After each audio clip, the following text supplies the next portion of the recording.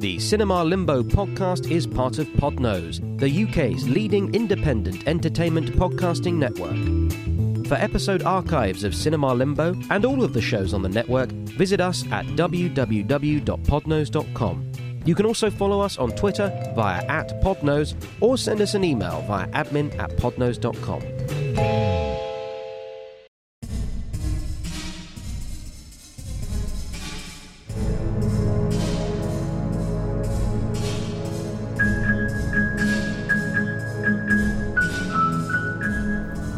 Hello. Even in times of great turbulence, some things are still reliable. With all the upheaval in politics, social issues and ongoing health crises, one can still rely on DC Comics turning out disappointing crap. My name is Jeremy Phillips, writer, critic and marble, and you are entering Cinema Limbo, the way station for underappreciated films. This evening's discussion looks at the best and worst films of 2020, with my guests Anthony Malone and Chris Arnsby. You join us in my secret cavern under the Hollywood sign. Hello, lads. Hello, Jeremy. Hello. Well, it's been a challenging year. Thank you for coming for your annual review. That's okay. It's an honour to be here. Good.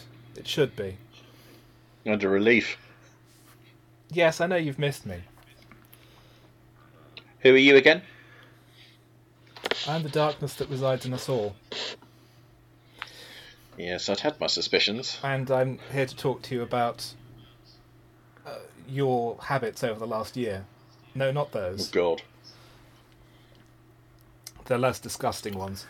I have, during lockdown, been able to actually watch the regulation number of films for the year.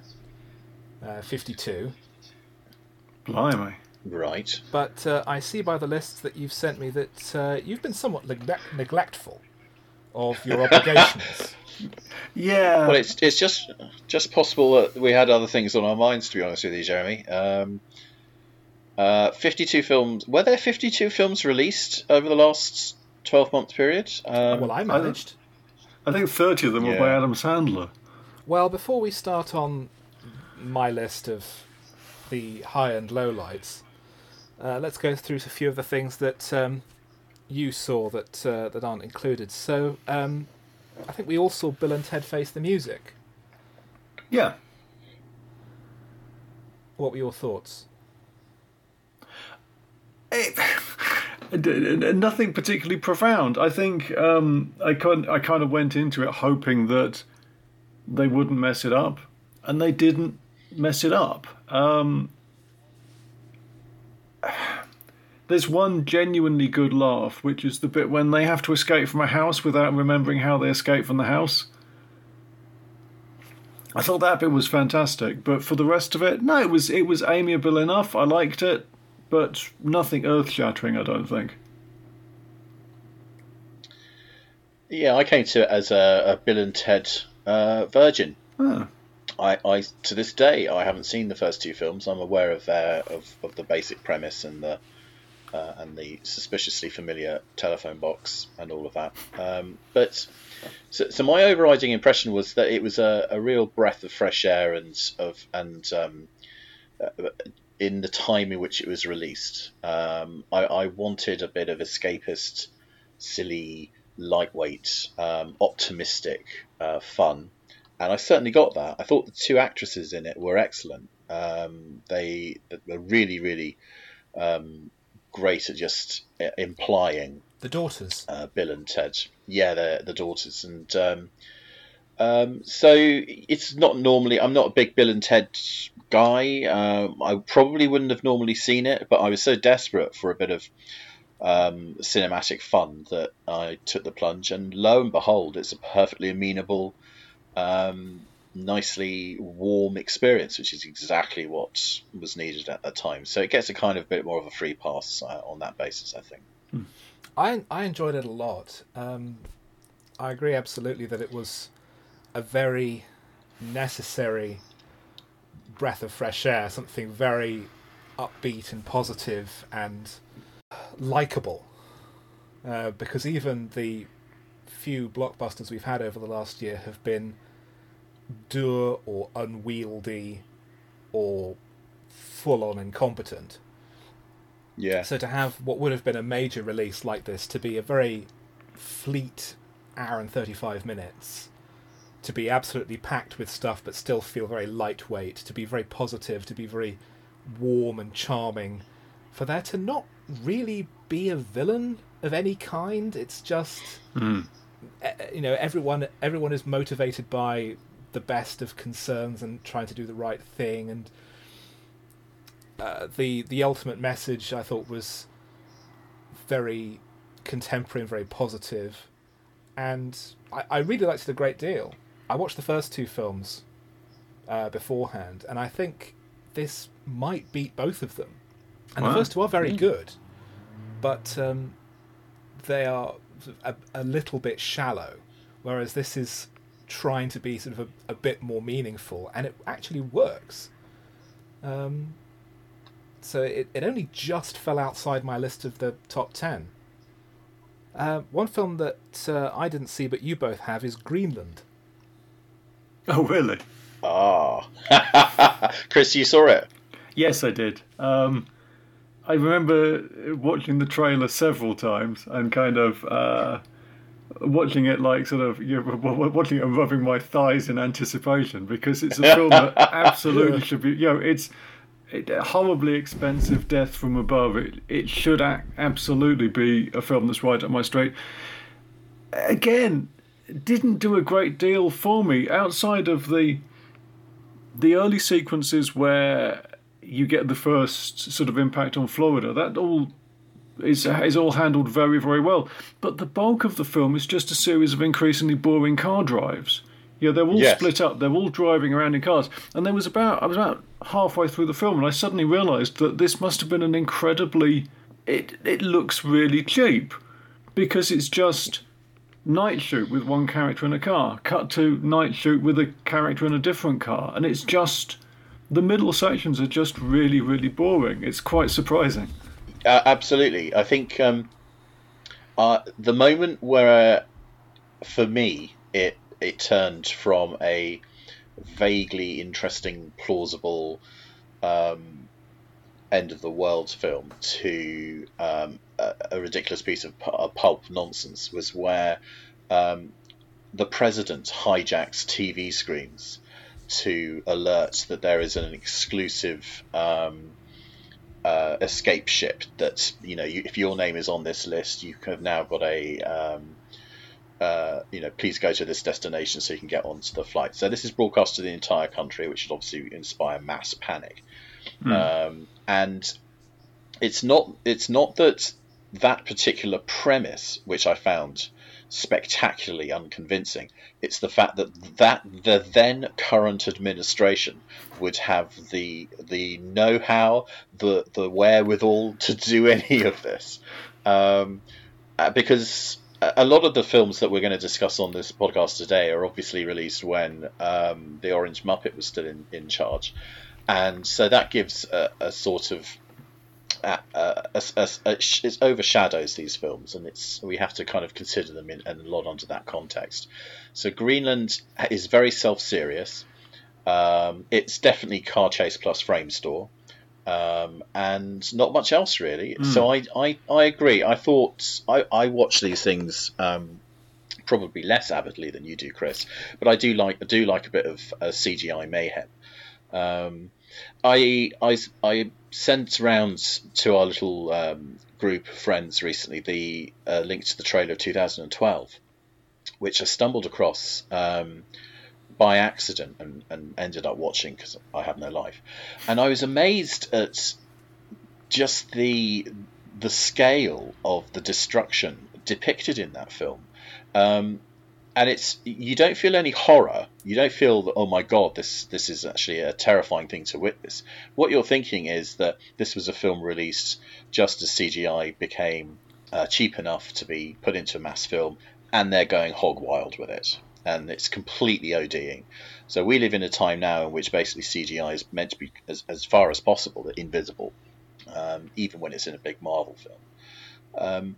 Greenland is... I wanted more pulpy fun. Yeah. And it didn't really deliver. But what do you expect when it's got Gerard Butler in it? Well, that's true. It's always going to have it's always going to try and be a more serious film, I guess, because that's sometimes I get the impression that that's the kind of actor he wants to be. Yeah, he's in Coriolanus with Ralph Fiennes. He's really good in that. But that's over 15 years ago now. And I find him a more personable person in interviews. I don't find him a very engaging actor at all, I'm afraid. I find him cardboardy and uncharismatic. As always, I find myself asking, what if Jason Statham was in this film? Just to give it an extra little twinkle in the eye. So Greenland was all right. But there's better end of the world scenarios out there. Speaking of straight-to-video action stars, Chris, you watched Colour Out of Space with Nicolas Cage. Yes. Oh, my word. And it looks fantastic. The visual side of it is brilliant. It's one of Nicolas Cage's more restrained performances, I think, by his standards. His performance matches the tone of the material, I think. It does get a bit crazy later on, but it is in keeping with everything else. So that might be it. It might be that it doesn't stand out as much because it's more that it matches what everyone else is doing. I saw it right at the start of last year, and I don't really remember a huge amount of it. I remember it looked very, very pretty. There's a lot of purple. Yeah, a very purple film. That's apparently the colour out of space. Is this a straight adaptation of the H.P. Lovecraft story? I believe it's relatively straight. I mean, I saw it as well, and it's updated, but it's otherwise, I think, a pretty close adaptation. It's not even the first film version of the book, I think. Mm-hmm. Oh. But I thought it was quite good. Anthony, you watched Enola Holmes, a film I absolutely refused to watch. Well, I concede other opinions are available. I loved Enola Holmes, and I loved it so much that in preparation for this podcast, I did indeed see it again. It's too long. There's too much going on in it, but I was really surprised by this, and I came at this film liking Millie Bobby Brown in season 1 of Stranger Things, but as I've said before, I didn't particularly feel the need to actually see any more of Stranger Things after that. I saw her in Godzilla King of the Monsters, in which she was extremely boring. I also unfortunately saw the chat show circuit go bananas for Millie Bobby Brown and her doing her rapping on that, and that's pretty much when I went, oh, precocious child, I don't want to know. So I came into this thinking this has great potential to be a disaster, but literally from the opening scenes when she's on her bike and she's talking to camera, that actress gets it spot on. She is playing precocious, but never gets slappable. It's always very charming and amusing, and I think Helena Bonham Carter is underused. I think everyone would say that. And the final message of it, I'm not going to spoil it, but the last thing that Enola says to the camera, and again in the context of just how dire the last year was, and and a need for optimism, I thought it was completely on point. If this is the sort of thing it's the younger generation talking to itself, I thought that was really spot on. So I'm always up for a bit of Henry Cavill as well. I thought he was totally miscast as Sherlock Holmes. I can't imagine anyone less suited.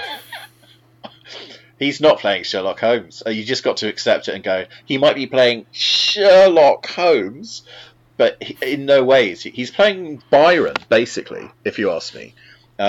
He's not playing a cocaine-addicted, obsessive detective at all. He's very, very much playing Henry Cavill in Victorian London. So I thought it was really great. I really think you should see it, Jeremy, and go in with it with an open mind. I thought that as adaptations of Sherlock Holmes go, it's up there with Young Sherlock Holmes, definitely.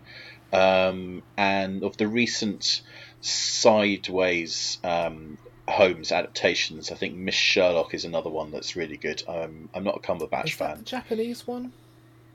Yeah. I've heard of that. Yeah, I've no particular interest in that, but yeah, that's a really interesting adaptation. And I think, unfortunately, I think the lead actress, unfortunately, is no longer with us. Oh.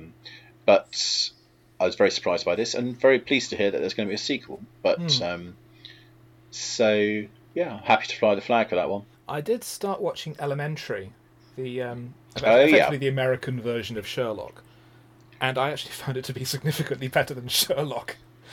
Yeah, absolutely. It's much less Elementary was self-satisfied. Absolutely. It was the underdog. Everyone went, oh, there are two modern Holmes versions, but it's the Yanks doing it, so what do they know about anything? You're quite right. Elementary, I mean, I've only seen 1 or 2 episodes of that, and it jumps off the screen as a better adaptation. But unfortunately for me, it's basically House. That, you know, the Americans got there first with House, with the Sherlock Holmes in America in all but name. I watched the first season and a half, and then sort of halfway through the second season, I thought, I think I've got this now.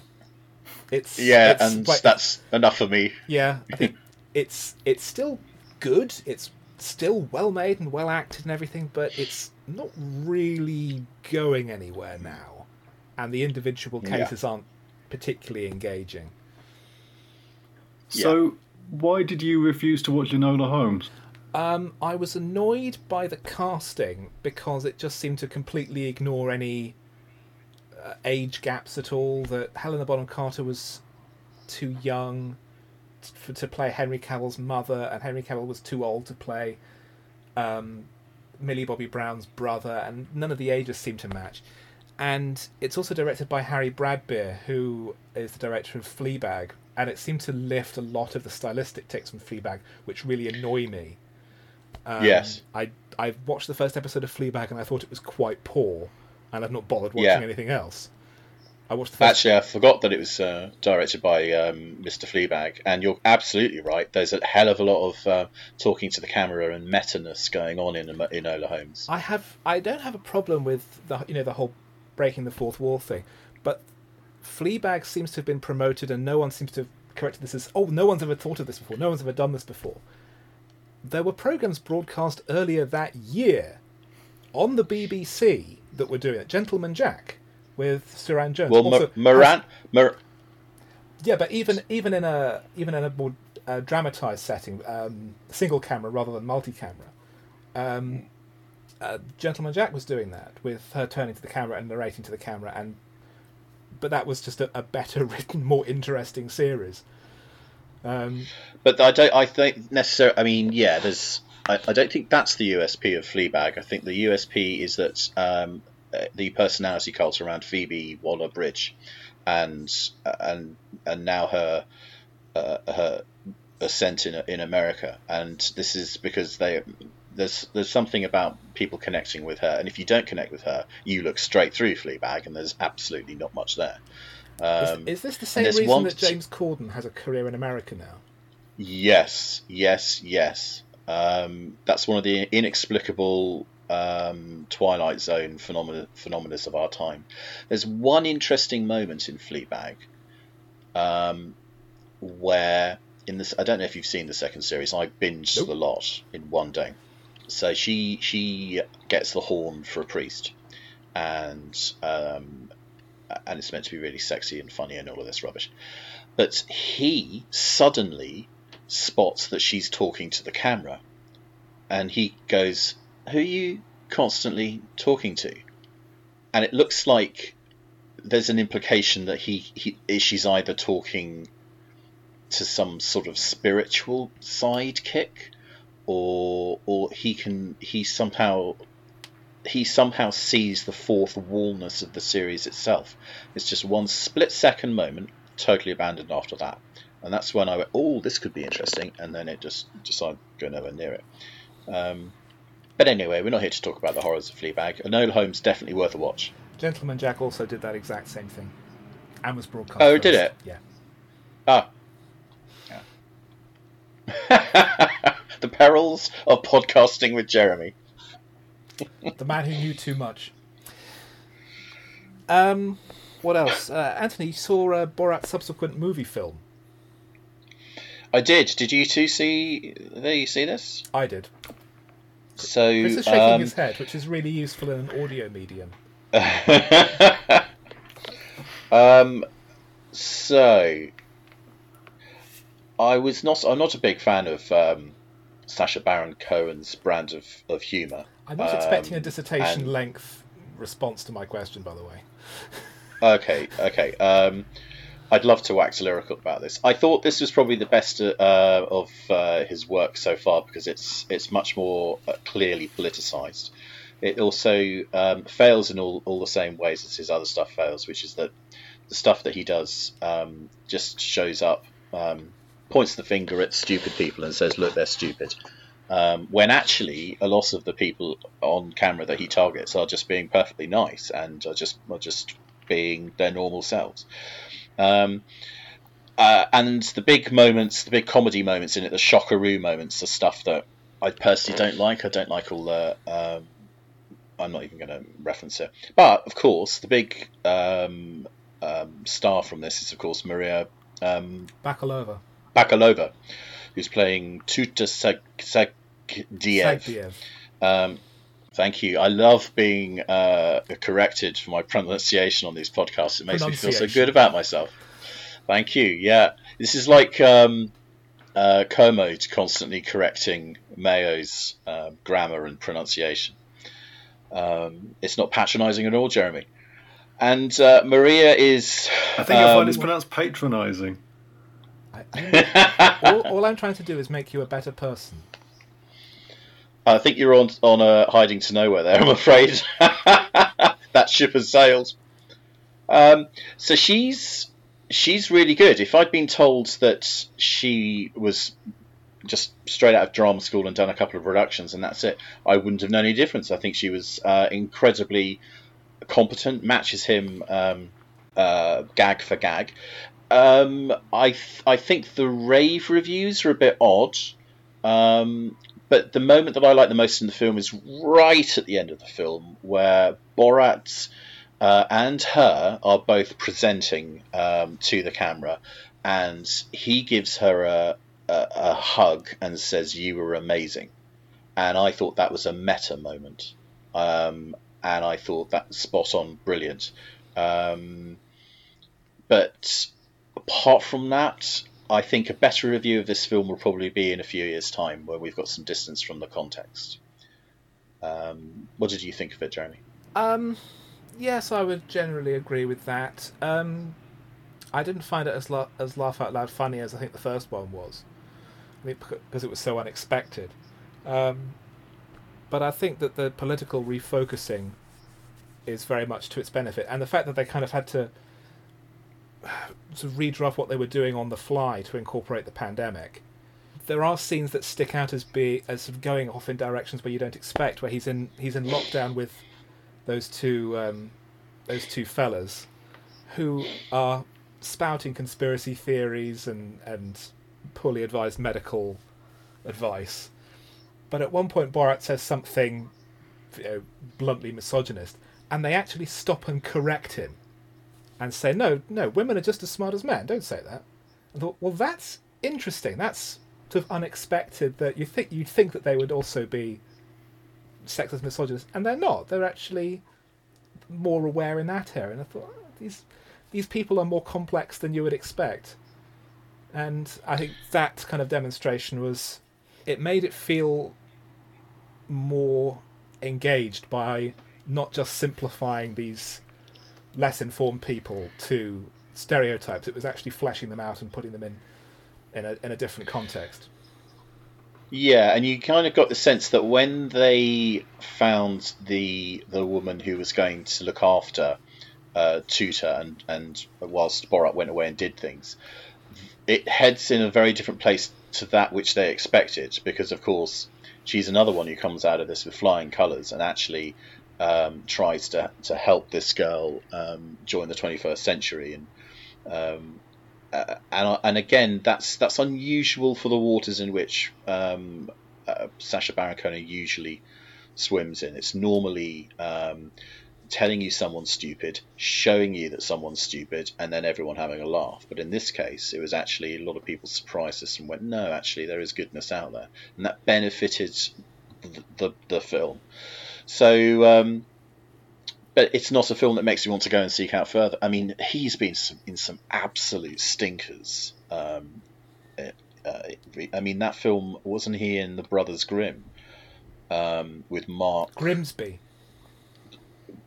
that's it. Yeah, which is a shocker. And actually, I prefer him when he's doing tiny little character roles. Well, he was. Crops up. I think he was Oscar nominated this year for The Trial of the Chicago 7, in which he played Abbie Hoffman, and he was very, very good indeed in that. It was much more of a straight character role, a humorous person, but in the dramatic scenes, he is very impressive. Yeah, he cropped up. One of his early dramatic roles was in Sweeney Todd with the Johnny Depp musical version. He's excellent in that. I was really surprised. So, you know, I love the intent of the film, and I think politically I agree with what it's trying to do, but it's not radically innovative, and you know, we'll see what he produces next. You also saw Tenet. Ah, yes. And did you guys see Tenet? I did. I know you did, Jeremy. I did. I think my longest ever video review. You missed a trick. You should have filmed that and then run it backwards on YouTube. Chris, have you seen Tenet yet? I was under the impression that Christopher Nolan had told everyone not to see it unless they could go to see it at the cinema. So I was being good. You're a Nolan fundamentalist. Well, I'm damn glad I didn't see it at the cinema. Well, I thought it was definitely one of his weakest films, unfortunately. What about you, Jeremy? Give us the full lowdown. Well, as I said, my review is such that I actually made notes in advance of doing it to camera, because normally I just do it off the top of my head. But I was quite unimpressed by it overall. I think that it was far too interested in its own gimmick and its own machinery than actually telling a story and having characters and actually engaging the audience emotionally in any way. We're constantly told it's the end of the world. We're never actually... There's no show, it's all tell. Mm. And there are some really nicely constructed action scenes. I think the car chase that we see forwards, and then there's a fight, and then we see it backwards. Oh, that was quite neatly done. But it's just, ultimately, it's all machinery. What you're looking at is just a Swiss watch. And I don't want to just look at a piece of machinery because it's a film. But 2001 is a very cold film about machinery, and it's revered by Nolan. And yet... 2001 is an intellectual film about big ideas, and Tenet does not have any big ideas attached to it. Completely. And I think I bored you to death in a previous podcast with my objection. Actually, that's just a blanket statement, really, isn't it? But which specific example did you mean? That's my specific boringness. Is the corridor fight scene, where I'm not sure if I want to go into details on this because Chris hasn't seen it yet. But for me, that could have done with a proper storyteller behind the scenes, and Chris Nolan is maybe a great in the visual medium, but my God, this story. Someone did say that it is a Bond film. It's just that Spectre has discovered reverse time technology, and that's okay. Yeah, but James Bond is a very engaging, charismatic character, and despite the best efforts of John David Washington, he has no character to grapple with. If you've seen Black Klansman, he's great in that. Here, his character is deliberately a totally blank slate. He doesn't have a name, he doesn't have a background or anything, and he's got nothing to work with. Yeah. He must have looked at that script and gone, "Oh, who is this guy?" I mean, that is in effect the point of the script. Right at the end, he says, "I'm the protagonist." A really, really oddly written piece of work that feels like it's been under the bed for about a decade since Christopher Nolan watched Red Dwarf backwards and saw a Heineken advert on TV and went, "Why don't I just apply this to the James Bond film that I keep on saying I'm going to be trying to do?" I thought, what else did I think? I thought Branagh was good. I thought he was a nasty piece of work in this film, although when Branagh has a habit of being a little bit hammy at times, not least in his Agatha Christie films. And Elizabeth Debicki is playing almost exactly the same character that she plays in The Night Manager. We can't talk about this film without talking about the sound design. Jeremy, do you want to? This has the worst sound design of any major film I've ever seen. It's absolutely, it's incompetent, and it should not have been released in this form. It's shockingly bad. There are several scenes where you cannot hear the dialogue properly, where it's important exposition. The sound of the background noise is mixed far too loud. It's absolutely disgraceful, and Nolan has said it's supposed to be like that, and that just makes me think, well, then you don't know what you're doing. Is he deaf? And this isn't about a big tumultuous scene which is very noisy, in which you can't hear anything. There's a particular there's a dinner scene between two characters, and the dialogue is inaudible, and they're all doing lots of mumbled asides and all of this. And I thought going into this, I'd heard some people had problems with the sound, and I thought, yeah, right. And I didn't really buy it until I got to that scene, and then I went, I need subtitles. It's as simple as that. So this is also surely the last time Christopher Nolan can do this sort of film. He's got to go in a different direction after this. Where I've got no idea. I wouldn't be surprised if he pivots to producing, actually, but we'll see. Well, his track record as a producer is shockingly bad. Well, yeah, that's very true. Man of Steel, Batman vs Superman, and Transcendence. Oh boy, which are all terrible. Yeah, that's not good, is it? No, I mean, I find it unlikely that his relationship with Warner Brothers will survive this, because he insisted on it being released in cinemas.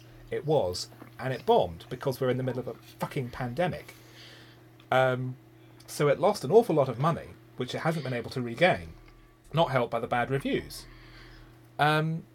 So unless he's able to dramatically rethink the kind of film that he wants to make next time around, that he does the way, I think I suggested years ago, he do something like a Woody Allen film, like a tight 90-minute comedy drama. Yeah. Something to sort of exercise a different part of his skill set. Warner Brothers is not going to bankroll another $200 million blockbuster from him, because he has now a track record of making very bad decisions. And he have to say, he comes across as a bit of a dinosaur, a bit of a reactionary in his doubling down of film is the only medium in which to tell movies type stories, and then compounded by the cinema experience is the only way to experience this film, and that doesn't leave any room for other ways of telling the stories. I mean, look at Scorsese and doing The Irishman and sending that to giving it a small cinema release and then putting it onto streaming. I think the world has really changed, and Nolan's going to get stuck looking like a dinosaur. Yeah, I think the cinema release of The Irishman was purely to qualify for the Oscars. Actually, I completely agree. I don't think Scorsese was that concerned. I mean, he was probably thought it would get shown somewhere at some point, but he wasn't that concerned about general release. You sense Scorsese has made his peace with this model, and Netflix have treated him very well. He can still tell stories in the way that he wants. That Netflix is apparently very good as a studio. They're very hands off. So they say, yeah, here's your money, go and make the movie. You know, it doesn't matter about length because, hey, it's streaming. It doesn't matter. Yeah, that's the magic bullet with Netflix. They are giving the filmmakers a wad of cash, and then they step right back. And of course, they're getting talent flocking to them. So I think it's really interesting. But I think the old paradigm is almost dead, and Nolan was trying to prop it up big time. I admire the sentiments. I think it's old school, and I think kids are watching films on their phones, and Nolan has to make his peace with that. Yeah, that's far from ideal, really. Sorry, Chris, carry on. Oh, all I was going to say was, do you think that... Because when was Tenet released? It was all sort of late summer, autumn. End of August last year. Yeah. Do you think that was the example that persuaded the Bond producers to take the film completely out of circulation? I think it had. I think that probably had a loss of effects. I think the Bond is a huge financial juggernaut, and I think they're really worried about that. I think Bond will be much better when it finally gets its cinema release. It's in a much better position. But Tenet was built up to be the great saviour of the cinema experience, and I thought it was what's the word I'm looking for? Irresponsible to coax people back into rooms and to share the breathing space at that particular time for an art form. And of course, the big joke before Tenet came out was, but what if it turns out to be rubbish? It did. Well, that's the problem with it, that it was kind of an unknown quantity, that Nolan has a bit of an up and down track record, and some of the original scripts he's worked on have been a bit sort of so. Like Interstellar, even though he wasn't the main writer on it, is not a great film. And I think really, you don't think that love being a universal force is a sort of concept that a grown man should be coming out with? It's something that Steven Spielberg has done a lot. The whole absent father thing is very Spielberg, and I think he was involved in developing the story some time ago. But Nolan tried to make a Spielberg-type film, a more sentimental film, and it didn't really work. It didn't help that it was another film with Matt Damon playing a lost astronaut. Yeah, he was hilarious. I laughed a lot at his scenes. The Martian is the Christopher Nolan film that he didn't make. Imagine if he'd made that. You had all his technical expertise combined with a really good script that he hadn't worked on. Because The Martian has a great script. And, but then you wouldn't have had, Christopher Nolan would never think of putting Love Train over the end credits of a $200 million 2.5-hour space movie. No, he wouldn't. And yet in The Martian, it works brilliantly. Who would have thought that Ridley Scott would think of that? Yeah, more evidence that Ridley Scott's great when he gets a good script. The only issue I have with The Martian is that you never for a moment think that Matt Damon is in any jeopardy whatsoever. So it's a procedural film. It's just like, how's he going to grow his potatoes and get off this rock? Well, that's the thing. I mean, and that's the same with the book, by the way. It's not about whether or not this person's going to live or die. It's how is he going to solve this problem. Yeah, the whole focus of the story is about, presented with this situation and these resources, how do I solve this situation? It's a series of engineering puzzles, but handled with a degree of lightness and humour. Like, he only has the complete box set of Happy Days and 3 discs of disco music for entertainment for 3 years. And the only thing that he can eat every day is chips, because he's growing potatoes in his own poo. So it has that element of humour to it, combined with this scientific mindset, and that balance works so nicely, and I don't think Nolan could manage that balance. It would be a hell of a lot more boring if Christopher Nolan had directed The Martian. Let's be honest. Well, there are 2 other films that you've mentioned that you've seen that don't qualify. I mean, Zack Snyder's Justice League, I'm not counting because it's a re-edit of a film from 2017. So you're 4 years late. Oh. That's you told. Yeah. And Godzilla Can't, vs. can't I say anything about it Thumbs up or down? on a podcast? How's that going to work? You say the words aloud. Oh, I'm sorry, I'm not a mind reader. It's the Justice League: The Assembly cut, and it's more of Zack Snyder stuff. If you like Zack Snyder, you're going to like this. If you don't like Zack Snyder, you're going to hate this for 4 straight hours. I saw the director's cut of Batman vs Superman, and it just seemed to be like just more of the same film that I saw before. It wasn't any better. It couldn't have been any worse. It was just longer. That's a pretty good description of the new Justice League, actually. I did recently finally get around to see Justice League for the first time, and it's terrible. And then I got abuse on Twitter from someone saying, "Oh, but Zack Snyder didn't direct." Oh, shut up! Really? Oh. Yeah. I kind of wish that Zack Snyder would go away. I know it's mean of me to say this, but I wish he'd stop making films. He's a terrible filmmaker, and he should give up. And the other one is Godzilla vs Kong, which is a film of 2021, and which I do plan on seeing, but we'll come to that next year.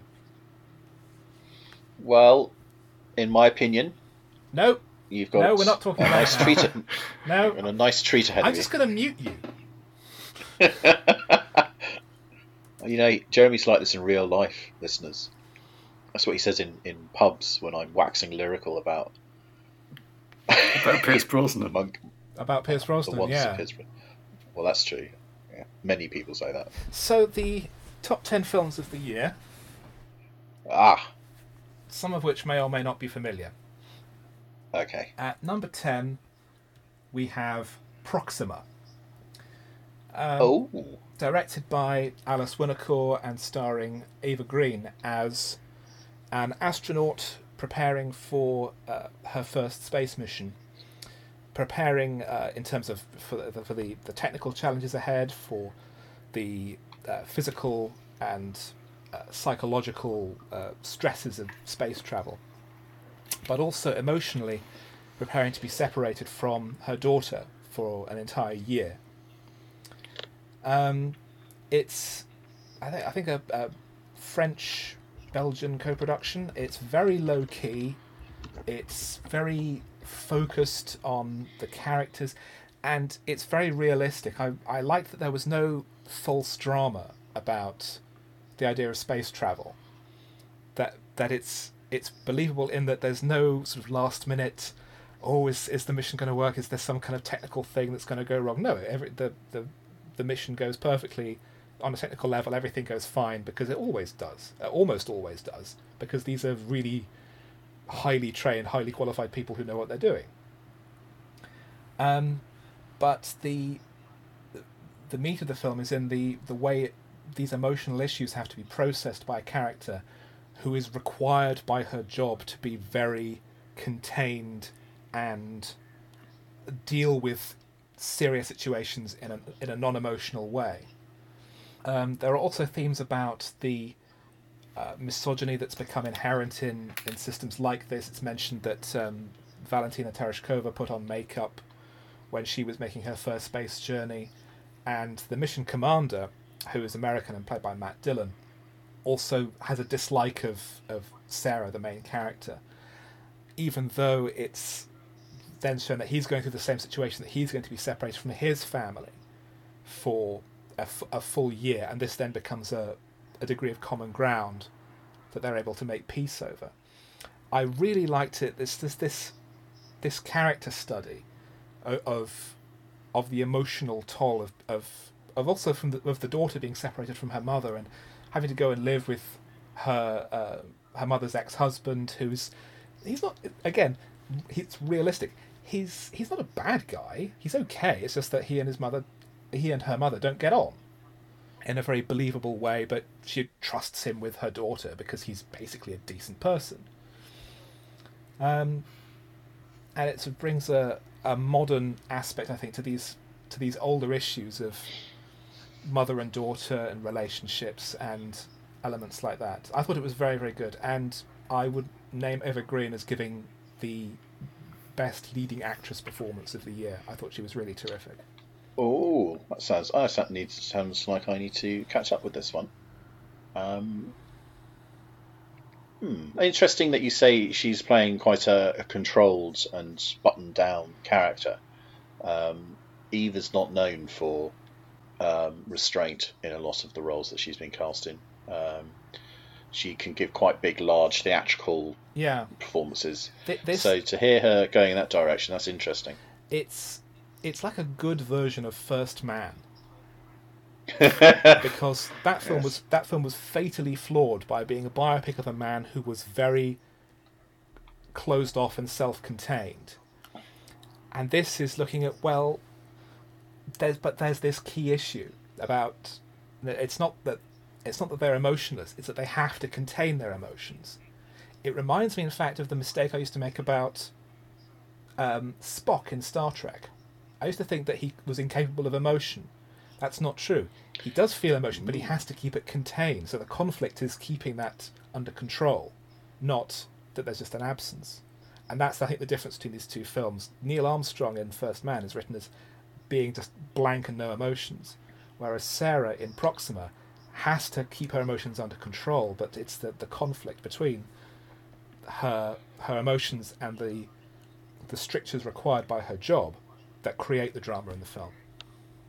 Well, the First Man thing that annoyed me is not that he was depicted as having no emotions. It tried to draw a line between the death of his child and a supposed emotional repression, which by accident happened to make him the perfect person to command the lunar module and be the first man on the moon. When actually Neil Armstrong just was was the guy you wanted in the seat at that time, and I thought the psychobabble in First Man was ludicrous, but also the directorial choices. I watched a little bit of First Man a couple of days ago, and just I wanted to see the moon landing sequence again, and I'd forgotten the really weird music that plays over the top of the LEM. And Armstrong piloting the LEM over the rocks, over the crater, and then to the landing point. There's some really strange, jaunty music, and then we go into the use of the theremin. And it just seems really at odds with the level of tension. If it plays more like a fairground ride. So I know the bit you mean. I like that music actually because it felt like an escalating tension sequence. But I'm just remembering the music from the Doctor Who story Mordred Undead, where one of the Doctors complains and steals a car. Yes, that's exactly a hippo. It's not quite. Yeah, it's not quite like that. But I see what you mean. Yeah, you just think, why this choice for this sequence? And as I think all three of us have talked before, none of us buy the whole Neil Armstrong taking a nice little jaunt away on his own to drop a bracelet into a lunar crater. That's a moment of ridiculous sentimentality from the writer/director that I don't buy for a minute. So this sounds interesting. I need to catch up with Proxima, and any time spent with Eva Green is worth it, of course. Where did you watch Proxima? I saw it as a digital rental. It's available. As a digital rental, it's also available on disc. If I remember, I will try and say where these films are out.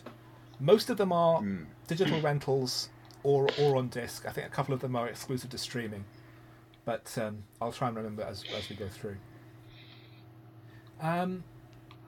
First on the list of 5 worst films of the year, I think I'll say Ammonite.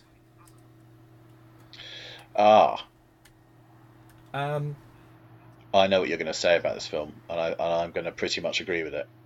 It's the story of Mary Anning, one of the founders of the modern study of paleontology, and her relationship with a young woman, Charlotte Murchison, who was also interested in studying fossils at the time in the early part of the 19th century.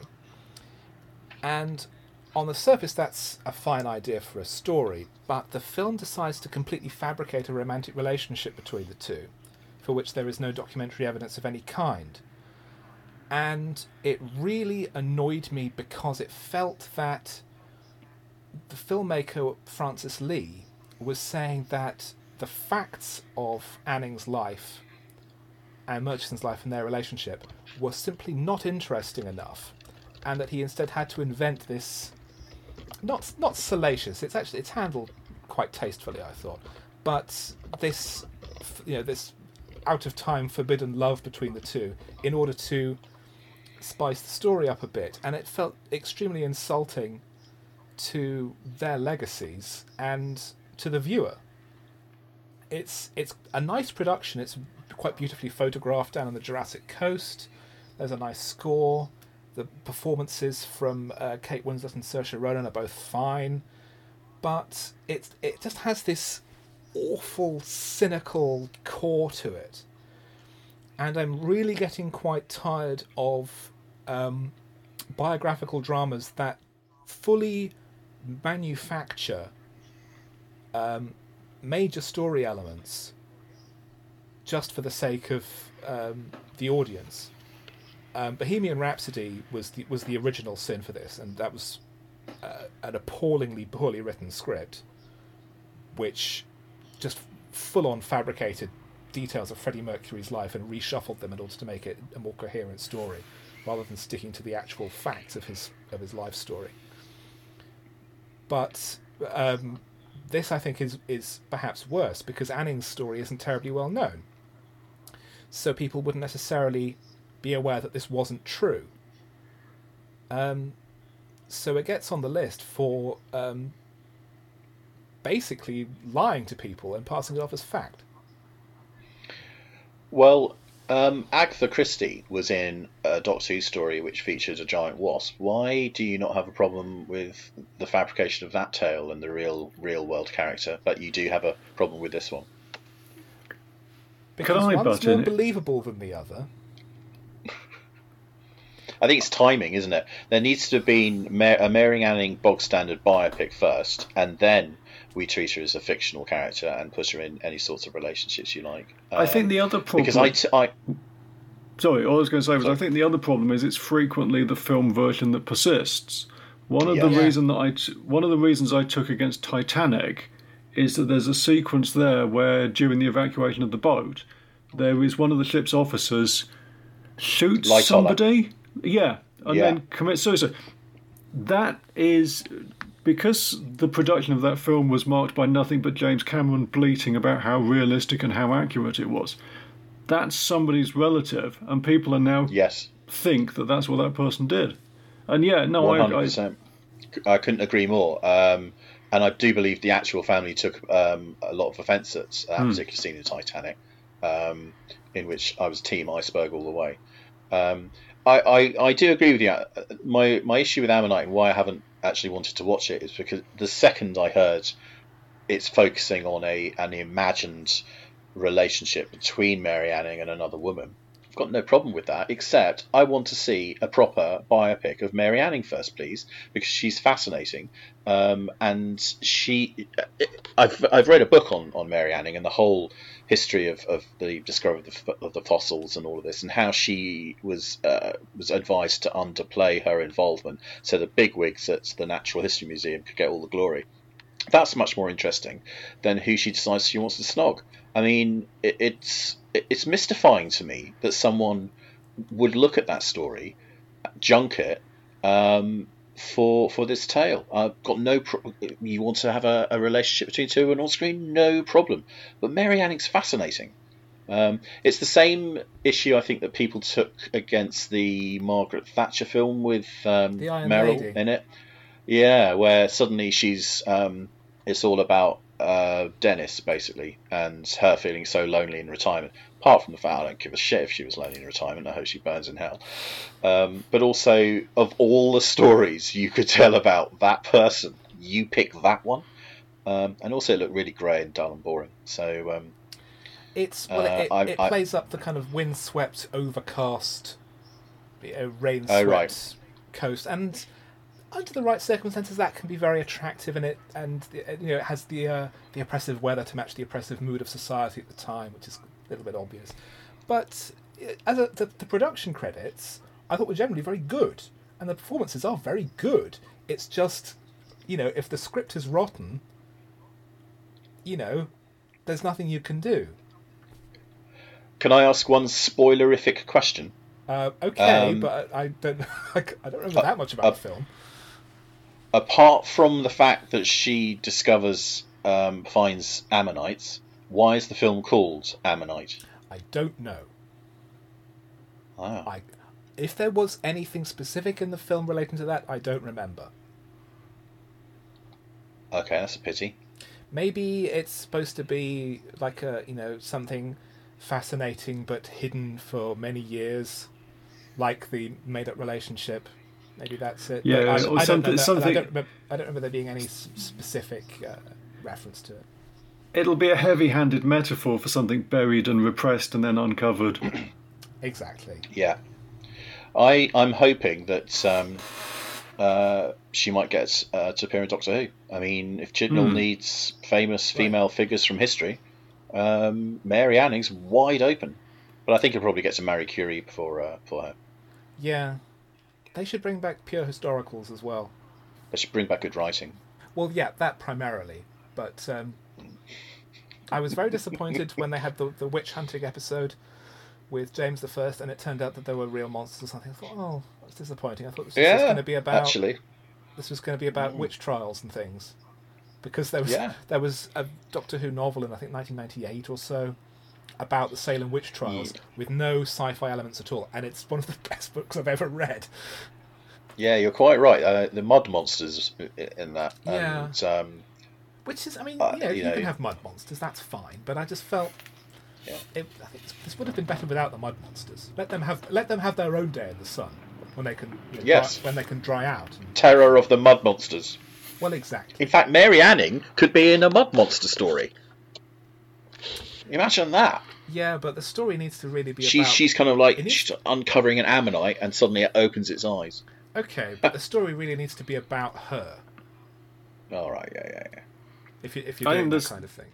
The best ending for a story about her would be to take her back in time and she gets to see the Ammonites in their natural environment. And she starts blubbing, and pop tune starts playing. Yes. Well, the ending of the Witch Hunters Doctor Who novel is that the Doctor takes Rebecca Nurse forward in time to Salem of the present day, where the victims of the witch trials are commemorated. But it's the day, and then he takes her back again because he has to obviously fulfill history. But it's the day before she's executed. It's not much of a consolation. So it's very Tale of Two Cities. It's having on the gallows having that vision of a future that will be better for your descendants, and that your sacrifice actually will mean something and will be remembered. What about Jodie taking Mary Anning to the premiere of Ammonite?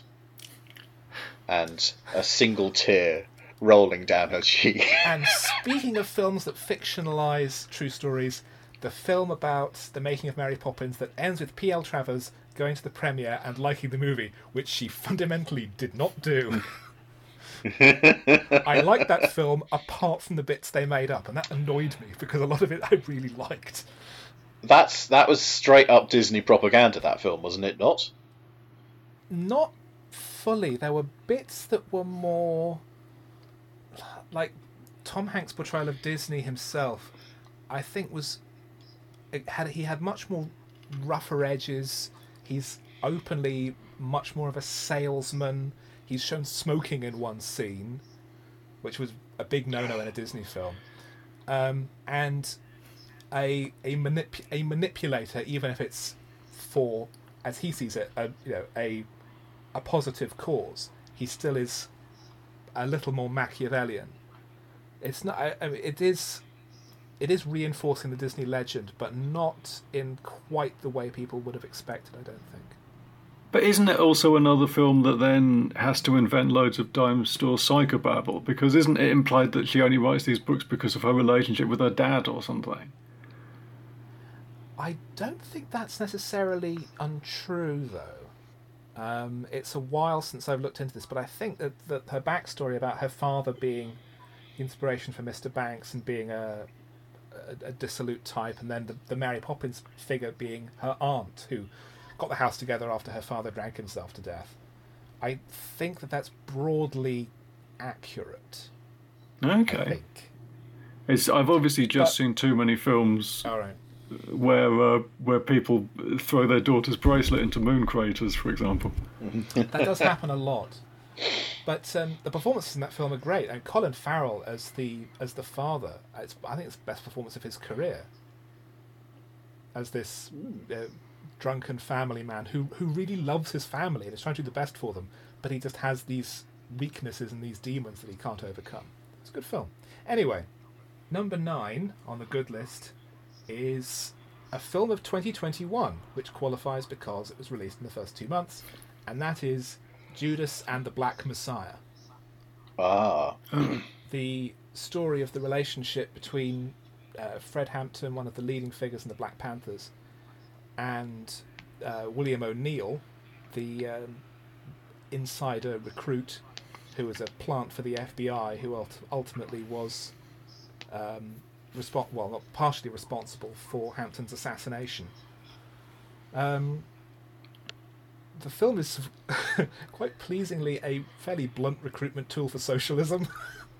It explores in quite a lot of detail the philosophy and the politics of the Black Panther movement, and shows J. Edgar Hoover as being driven in his crusade against the Black Panthers by blind racism,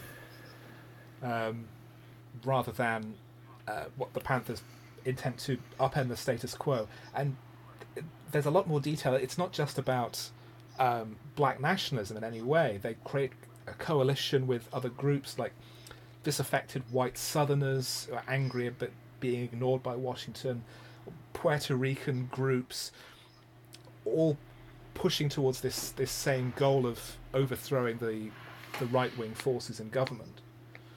There are some compelling leading performances by Lakeith Stanfield and Daniel Kaluuya, who richly deserved his Oscar. And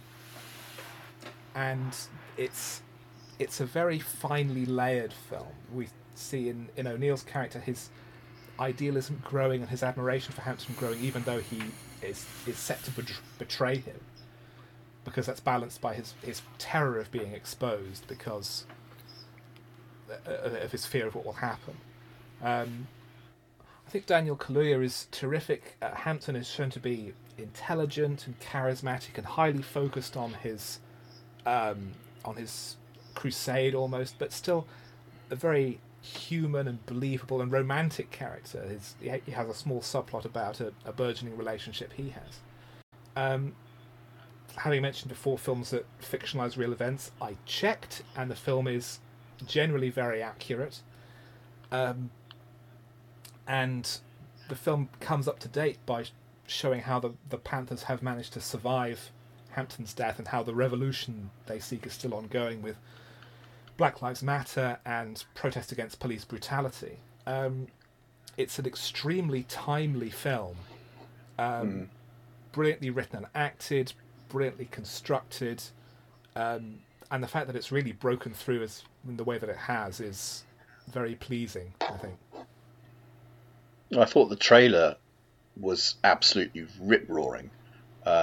Really grabbed you by virtue of the subject matter and the amazing performances. So yeah, it's definitely one that I want to catch up with. How does it compare to something like BlacKkKlansman? Because, as you say, it sounds like they both end up touching on the same present-day subject matter. BlacKkKlansman has a lot of humour in it. And it is a lot of the time very funny, and deliberately so. But this is dealing with a much darker story, and one where the outcome is already known. I mean, it's well known that Fred Hampton was assassinated by the FBI. So we're kind of seeing the process of that and seeing the path that could have been taken. The Panthers, for example, arranged in neighbourhoods free breakfasts for school children, and were behind a lot of these very important local charitable drives when the establishment was just ignoring these communities and just leaving them behind. whereas Black Klansman is about targeting specific people. It's sort of going the other way. It's more about the racists and less about the black community and the black organisations. And how's Martin Sheen in it? He's only in it briefly as J. Edgar Hoover. He's the way the character's written, it could have been quite over the top, but I think he's aware of that and he's underplaying it a bit. Because Hoover was just such a monster. The film, I think, stopped short of portraying him as any kind of outright ghoul. Yeah, I don't feel I've ever seen a proper depiction of Hoover on screen. I know that DiCaprio was cast, I think, in Clint Eastwood's film of J. Edgar Hoover. But last year I read American Tabloid by James Ellroy, and Ellroy was an amazing read. I absolutely loved it. And Hoover is this sort of spider-like presence, and he's sitting above everybody with his feelers everywhere. And Ellroy does tip his hat to all the different rumours about Hoover. Hoover seems an incredibly baroque, odd, strange and terrifyingly powerful man who was there for what seemed like decades, lurking at the heart of the FBI. So I thought when I saw Martin Sheen, well, that's not my idea of J. Edgar Hoover. But Sheen looked like he was quite magnetic in that. He's basically playing the bad guy. He's playing the. But as I say, he's only in a couple of scenes. It's really just illustrative of what's at the top of this tree, and the focus is much more on the relationship between Hampton and O'Neill. Daniel Kaluuya has very, very rapidly become our most versatile young actor. Yeah, I remember him in Psychoville, and which was, I wouldn't say a light comic performance. I mean, he was in Harry Enfield's sketch show, which he actually really was. Yeah, it was a spoof Parking Patawayo about an officious traffic warden with sketches in the style of animation. And he was sort of mugging to camera, and it was very, very broad and very silly. But he's capable of that kind of nonsense. I mean, he was recently hosting Saturday Night Live and throwing himself into the goofy sketches and things, but also very believable, focused, dramatic performances like this and Get Out. Yes, he's got a very interesting, long career ahead of him. Yes, he has, and that again, I haven't seen the film, but my God, the power coming off the screen in his performance in that trailer is electric. So I was I don't quite know why I haven't sought that out. Actually, really. Well, one issue was that it was a premium rental, so it cost me £16 to watch. Ouch. Okay, yeah. I'd want the DVD for that. Well, it'll be out on disc in a couple of months, I expect, or the digital rental will be down to £3 or £4. Do you think? As not least we three have been forced to stream ourselves for these podcasts, do you think that over the forthcoming years of us no doubt doing this, we're going to be talking more about actually we're streaming this rather than making a trip to see the cinema? Absolutely. Yeah, I think it's inevitable. Studios are already negotiating with distributors in the UK to cut the theatrical window down to only 30 days. Or 45 if it reaches a predetermined box office gross. So streaming is going to become much more commonplace and much more acceptable. So I want to see Dune on the biggest screen possible. I want to see Bond. I want to have a nice evening out with friends and family when I go to these. So inevitably I'll be going to the cinema in a very different manner that which I went at university, which was definitely, I've got a free afternoon, I'll just go and see what's on at the flicks. So I can definitely see event cinema being propping up the cinemas themselves, whereas the interesting stuff, all the the more meatier fare, I've got zero problem streaming at all. It makes me want to go out and buy a really big TV set. Listen to me. 4K, whatever it's called these days. So I can have an excellent home viewing cinema. I don't see it stopping cinema dead at all. I see it as just another distribution model. And people are, Christopher Nolan disagrees, but Scorsese, who is in other ways, I think, a bit of a dinosaur in some of his attitudes, is very happy to work with streaming, very happy to go down that route. If that means that the film he wants to get made gets made and gets widely seen. Yes, indeed. Nolan is not quite that forward-thinking, which is surprising. But we've spent enough time slagging off Christopher Nolan. Well, he's got a silly haircut and his bum smells. Next on the list, a bit of a change of pace at number 8, Possessor. The new film from Brandon Cronenberg, son of David. He's very much his father's son, and a chip off the old block. It's a science fiction thriller about industrial espionage, in which companies can hire contractors to work as possessors, using technology and implants in their victims to control people remotely, like puppets. This definitely sounds like a Cronenberg chip off the old block. And steal secrets and even conduct assassinations. But inevitably one of these cases goes wrong, and the possessed is able to turn the tables on his possessor, and identities start to bleed and overlap, and it all gets very Cronenbergian. It has a very distinct visual style. There's actually, although the tone and the type of content is similar to Cronenberg Senior, the visual style is quite different. It feels much more like the work of Panos Cosmatos, director of Mandy and Beyond the Black Rainbow, particularly in scenes where the two characters meet in this kind of psychic space where they're able to connect. And that contrasts with the assassination scenes, which are horribly realistic. Like, one character gets shot in the face, someone else is beaten to death with a poker.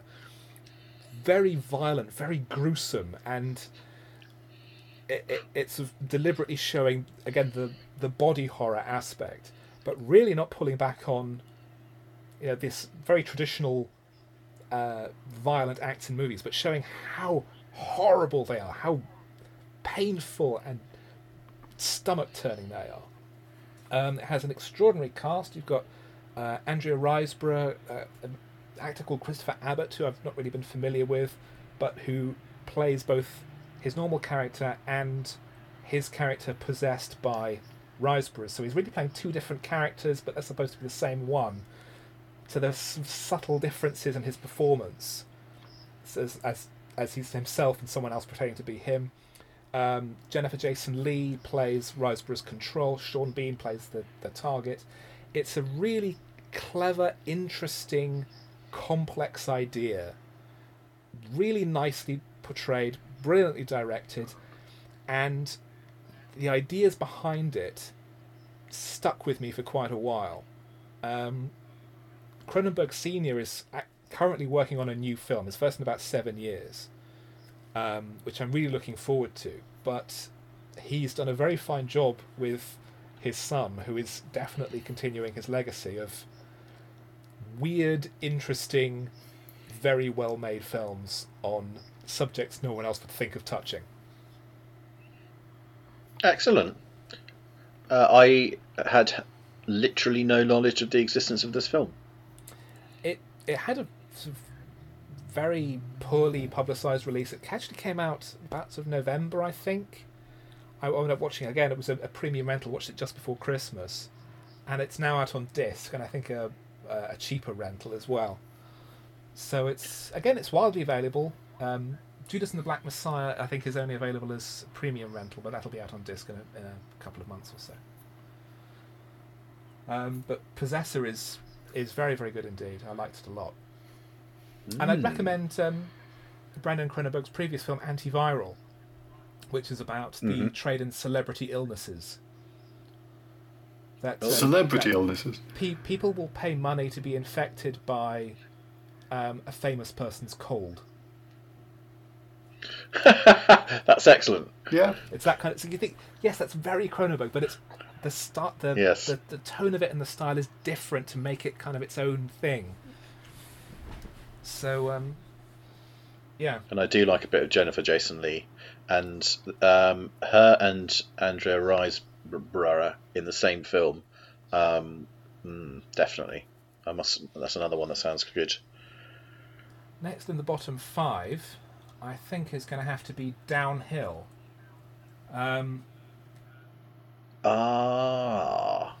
This is written and directed by Nat Faxon and Jim Rash, and it's a remake of the Norwegian film Force Majeure. Yes. And it's got Will Ferrell in it, hasn't it? Will Ferrell and Julia Louis-Dreyfus. The setup is that they're a comfortably wealthy family on a skiing holiday, and having lunch on the hotel balcony one day, they suddenly see an explosion and snow cascading down the side of the mountain. And as it gets closer, they start to panic, and the husband grabs his phone and makes a run for it. The snow reaches them, and it just washes over them gently as a cloud. It was a controlled avalanche, all organised, perfectly safe, bit frightening, but absolutely nothing to worry about. The husband quietly walks back to the table, sits down, and just starts looking at the menu. And the film is about the fallout from his decision, his cowardly action of running away. The original film it's relatively serious. It has a little edge of dark comedy to it, but it's mostly a dramatic work about how this event impacts the central relationship and their whole family. Downhill is incredibly broad, it's incredibly lazy, and it's a very sloppy film. The tone is a mess. I get the feeling it's supposed to be about ugly Americans abroad, but it never really commits to that. And the European characters are written as just the lowest kind of stereotype. Oh, they have crazy accents and they all sleep with each other, and it's like a. I'm tempted to say it's like a Carry On film. That would be to give it too much dignity. It's like a confessions film. Will Ferrell is completely miscast. Julia Louis-Dreyfus is so much better than the material she's given. Miranda Otto has a supporting role as a again poorly defined ski rep tour manager, I think, who tries to seduce Will Ferrell's character, and that doesn't go anywhere. And even the ending has been changed. In the original, there is, vaguely to avoid spoilers, there is a reconciliation and a way forward for the family. In this version, there's just bitter manipulation, performative reconciliation for the sake of the children, and a gag final scene, which is meant to allude to the avalanche earlier on, but which doesn't really affect anything or mean anything. It spends far too much time explaining things and not trusting the audience to read into situations from their own empathy. The film simply doesn't even understand that the audience is able to empathise with characters and connect emotionally. And on top of all of that, it's far too short. It's barely 80 minutes. And it just looks like they try to get this just done and over with as quickly as possible in the laziest and shortest possible route and the path of least possible resistance. It's a really sloppy, slapdash piece of work, and I thought it was really insulting to the original film. Weirdly, I think your bad reviews are always hilarious. I think the original film, that the relevant clip of the avalanche, actually went not exactly viral, but I certainly remember seeing it circulated as a real clip that had happened to a family. I can imagine that. I think in the original film it was all done for real, because they have these controlled avalanches fairly regularly. They have to. and they're usually absolutely nothing to worry about. Yeah, so it's the original film Force Majeure is very good, and I would recommend it. But Downhill is absolutely horrible. Yeah, I've seen the start of Force Majeure, and I thought it was a fantastic premise, and I wanted to see how it was going to be unpacked. And when I heard that it had been remade, particularly with Will Ferrell, I thought I was hallucinating. I thought, but it's not a broad comedy. It's an interesting dramatic concept. What's going on? I thought are they seeing a completely different film to the one that I saw? I imagine it would be quite a painful watch, to be honest with you. It was. It's really odd how badly they misread it, because I think they were trying to widen the potential audience, I think, in making it more of a comedy and making it more of a something, with the big comedy names and that kind of thing. But it was released in cinemas before the pandemic, but even then it was a surprising box office disaster. It made, I think, less than half its budget, and it was not an expensive film. I don't know how Will Ferrell keeps getting hired for these things. I really don't. His filmography is weird, because he's got some really fun comedy performances early on, and some interesting things later. And he's been very successful as a producer. He's produced a lot of co-produced a lot of Adam McKay's films, like Vice or The Big Short. He's just worked as producer on those. But a lot of his more recent work is really quite ropey, and it's like he doesn't really know where to go with his career now. And Julia Louis-Dreyfus, having had such a massively successful television career, really should know better. I mean, I think she has more Emmys than any other actress ever. Now she's like the Katharine Hepburn of TV comedy. And fresh off Veep, which was a terrific series, and she does this. And she's gone straight from this to jumping into the Marvel Cinematic Universe, where she's playing a completely serious character, which seems like another quite weird choice. And you mentioned Miranda Otto. Why isn't Miranda Otto a massive star? In The Lord of the Rings, in The Return of the King, she has the big feminist moment where she pulls off her helmet and goes, "I am no man," and has the entire cinema cheering. And then, not unlike Arya at the end of Game of Thrones, then demolishes the big bad. So I don't know why she seemed to completely disappear. Bizarre, and then she crops up in something like this. It varies sometimes from... Sorry, Chris. All I was going to say was it varies sometimes from actress to actress. The example I've always seen given was the actress from The Princess Bride, who plays the Bride. Right. Robin, yeah, where she didn't want that sort of career. But it's been said that she absolutely could have had one if she'd wanted to, but she just decided that wasn't the route she wanted to go down. Fair enough. Yeah, maybe Miranda Otto has been in a long-running TV series for the last 15 years or so, but it's an odd little piece of fluff role for her to crop up in. So number 7 on the good list is Charlie Kaufman's "I'm Thinking of Ending Things," based on the novel by, I think, Ian Reid. This was a Netflix exclusive, so I think it's only available there at the moment. It's about a young couple travelling to visit his parents one winter day, and the relationship between them. The title is the first line of the film, and it's the girl saying it to herself that she seems to think that the relationship is reaching a natural conclusion, and they meet the parents there, and they're played by Toni Collette and David Thewlis. But then things start to get strange, as they do, because it's a Charlie Kaufman film, and the ages start to fluctuate, and the house starts offering strange clues as to what's going on. And everything also seems to be connected in some way to the occasional cutaways to a high school janitor going about his day. I don't want to say too much more than that, because the film is a magic trick. It's about something totally different to what you think it's going to be about, but it is structured so elegantly that you don't necessarily realize that until the final flourish is dealt, and then even then it goes off in some other strange directions. There's a dance number. There's scenes in the high school which point to other levels of artificiality.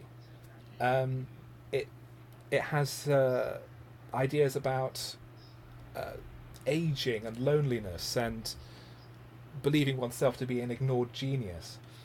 It still feels like a very cold film. The wintry setting and the stop off that the characters make for ice cream on their way home, I think, points to this chilly isolationism that the characters feel, and it's a lot less funny than Kaufman's other work.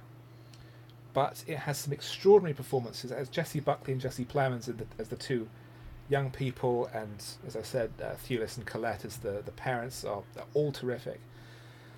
It is ultimately not much more than a puzzle. The themes are perhaps a little shallow, but the construction of it and the idea of it is so brilliant that I think it makes up for other deficiencies. I thought it was really quite a brilliant piece of construction. Excellent. Okay. Speechless. I remember mentioning this to you before, Anthony, and you said you were a bit concerned about the title.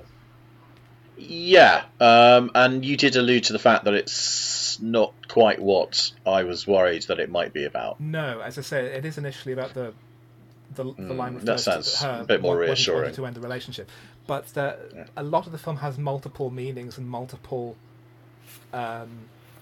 levels, so one should not take things at face value necessarily. A good life lesson. But I think you're concerned that it might be triggering in some way. I don't think that's necessarily likely. I mean, obviously it's down to the viewer. But I think you would have been put off by the film long before you get to a point where there is anything that you might find upsetting. Cool. Number 6, speaking of upsetting material, a film about abortion. Never, Rarely, Sometimes, Always. Directed by Eliza Hittman. It's a story of a young woman who heads into New York seeking a termination with the assistance of her best friend, and it's about the bureaucratic nightmare of seeking abortion. Early on, she goes to a clinic where she's given reams of false information and shown a video that's trying to discourage her from ending her pregnancy. And the theme of the whole film is about how society as a whole seems constructed to prevent people in this situation seeking the assistance that they need.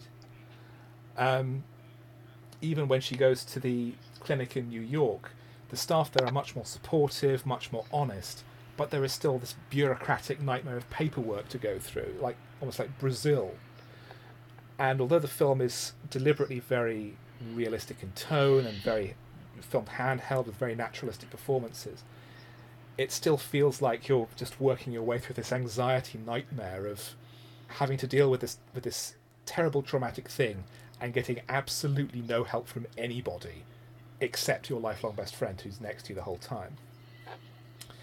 The title of the film comes from the responses that you give to a questionnaire while she's in the clinic, and the questions start off quite reasonable and logical regarding medical history and drug use and that kind of thing, but they become much more illustrative of explaining the character's background, referring to issues of sexual violence, and it's eventually revealed that this teenage girl who's pregnant has actually been sexually active for some years and was raped from a young age by a family member, and yet there has been no support structure for this at all.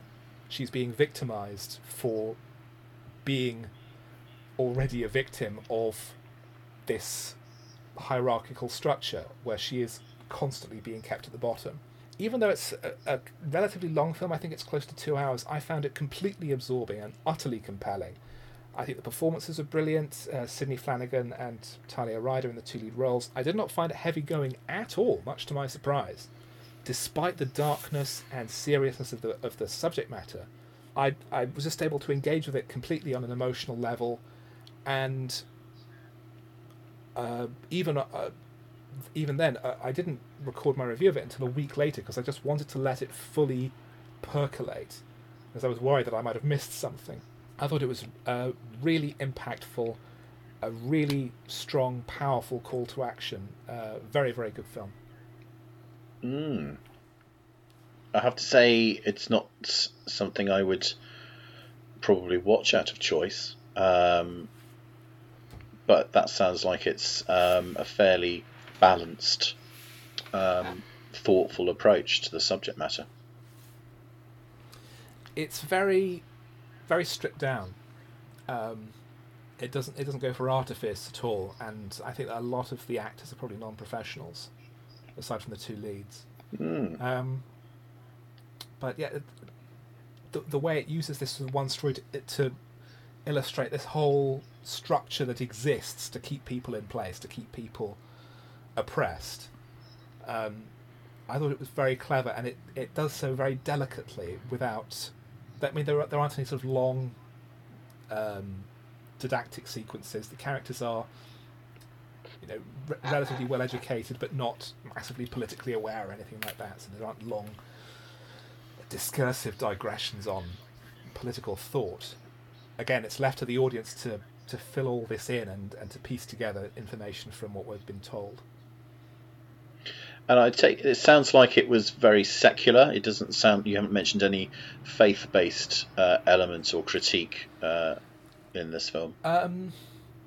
The video that she's shown in the clinic early on, I think there was an element of, Jesus wouldn't want you to abort your beautiful baby. But I think at the same time there's a sense that these people are not representative of Christianity as a whole. These people are really real Christians, because real Christians would try and help.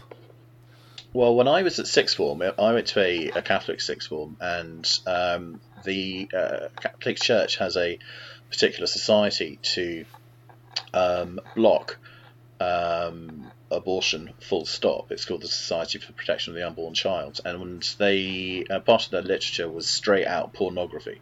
It was photographs of what an aborted a baby, not just a fetus, actually looks like, and it's designed to shock people like me at that age into going, yikes, that looks terrible, let's stop abortion. And obviously it's a vastly more complicated subject than that, and I'm violently against that sort of approach now. Of course, much more, choice is the importance here and the support. This sounds like it's much more about the bureaucracy, the organisational structures around the choices. So that's interesting. Religion doesn't play a major part within the idea. It is much more bureaucratic and political. Although the politics is downplayed in terms of policy. It's more about the impact these things have on real people. That's an interesting angle, because it's very low for hanging fruit to go after organised religions angle on abortion. But I mean, even though that would arguably be extremely justified, I wouldn't necessarily rate that particularly well in a film, because we've seen that already. That's something for documentaries to handle. That's something for outside film. It's something for campaigns and political causes to deal with. Whereas simply telling the story from the point of view of a young woman who is going through this, and we see everything through her eyes and her experience, it's the audience's empathy. So next on the naughty list, Mank. Oh, I wondered when you were going to get to this. Yes, isn't it just? David Fincher's worst film by some margin. the story of a failed bitter screenwriter who pulls Citizen Kane out of his arse, written by a failed bitter screenwriter who also happens to be the director's late father. Poor characterization, weak dialogue. We're constantly told that Mankiewicz was a great talent as a writer, but we're never actually shown it. Gary Oldman is completely miscast. He's about 20 years older than Mank was in real life, and the characterization is very flat. The story is a total shambles. And again, it goes back to the thing that I can keep complaining about. Biographies that completely fictionalize aspects of the story to serve the writer's own ends. Mankiewicz's motivation, supposedly, in writing Citizen Kane was to redress a balance he felt from the campaign for governor of California conducted by the author Upton Sinclair, and the way that he was involved in a sabotaging of it by right-wing elements of the establishment and the press. This is completely fictitious. Mankiewicz had no involvement with this of any kind, and in fact was considerably more conservative than he's portrayed in the film, regardless of his supposed support of refugees resettling in the United States. It seems to be just an act of satisfying ego to portray Mankiewicz, the writer, as some kind of forgotten saint, when none of that is borne out by any evidence of any kind. It's incredibly self-indulgent and shallow. The evidence that Wells co-devised the story of Citizen Kane with Mankiewicz. Mankiewicz wrote the first draft and then Wells polished it. That's what actually happened, because there's evidence that that happened, regardless of what Pauline Kael claims, because the film seems to be based on her claims that Wells had little involvement in writing the script, which is completely untrue. I don't know what Fincher thinks he's doing anymore, because he's made 2 terrible films consecutively. He hasn't made a decent film in a decade.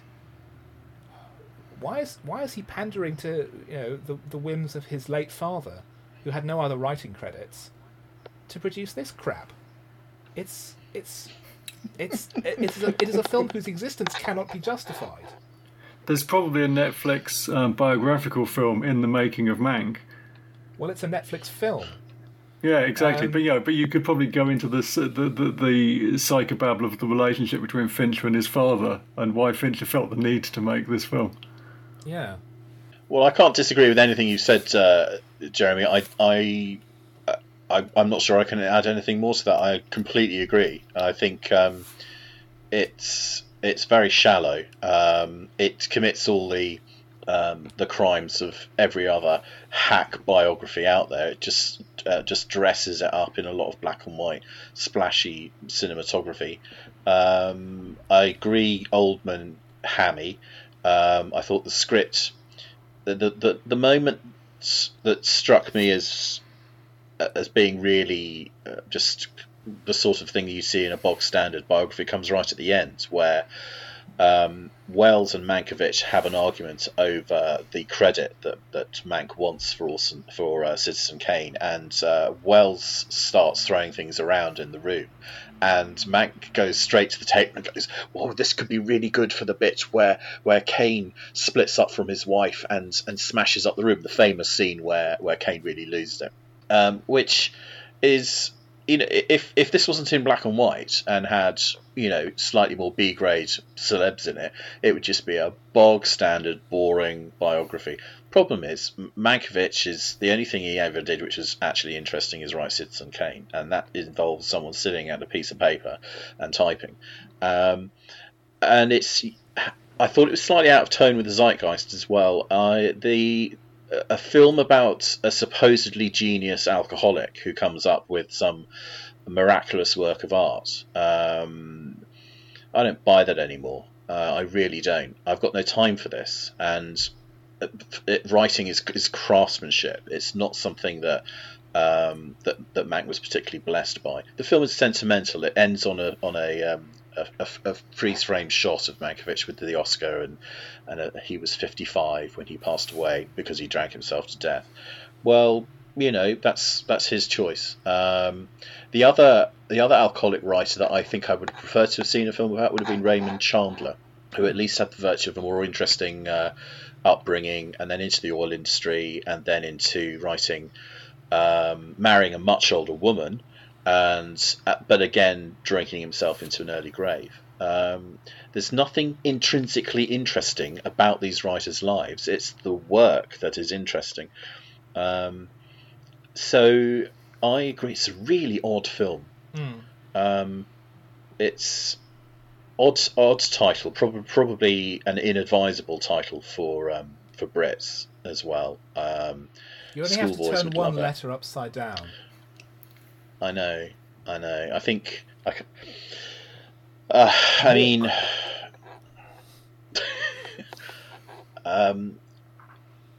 it's just bewildering. I think. I mean, even the notion that Wells wouldn't share credit is ridiculous, because at the end of Citizen Kane, the last credit is his name, and in the same screen, director of photography Greg Toland, whom Wells repeatedly said, without him, this film would look like garbage.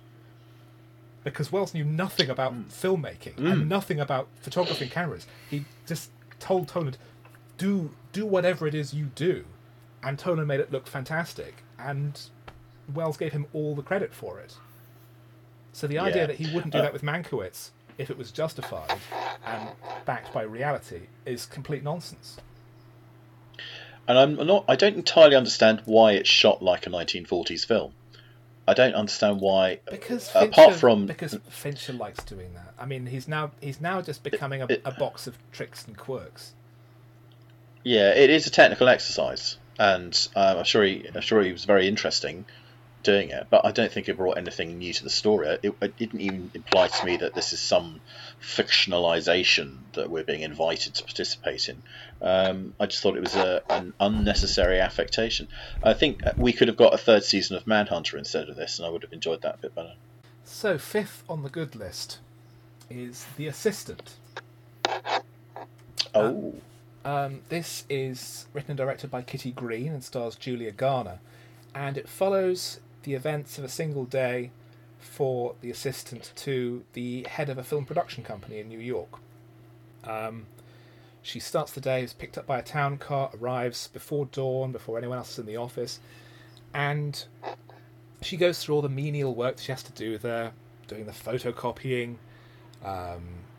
putting in lunch orders, clearing up messes in her boss's office, and dealing with things like women coming in for a lost earring, a new assistant who's been hired, who's very attractive but doesn't have any qualifications. And when driven by her concerns, the assistant eventually goes to the company's HR rep.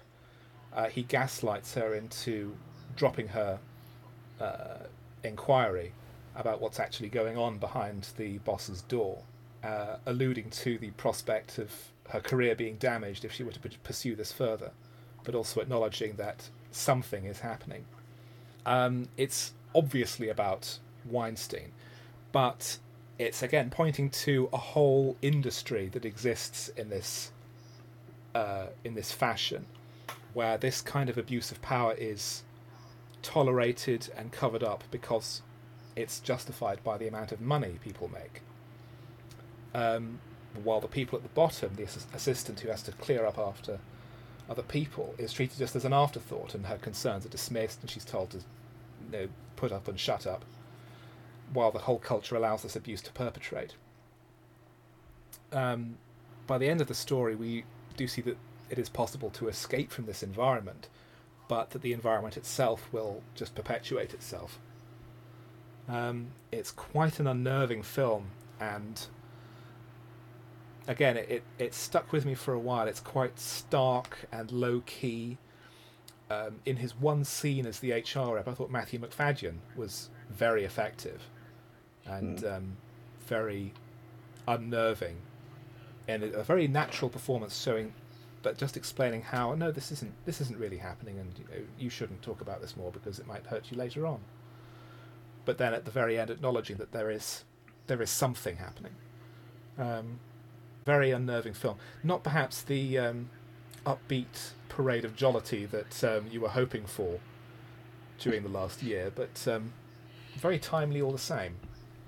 And we're discussing this, 2 weeks after hero of British black filmmaking, Noel Clarke, has seen his career be obliterated because of charges of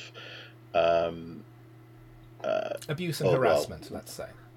Yes, that's exactly it. And it looks like it's across the board. It is alleged.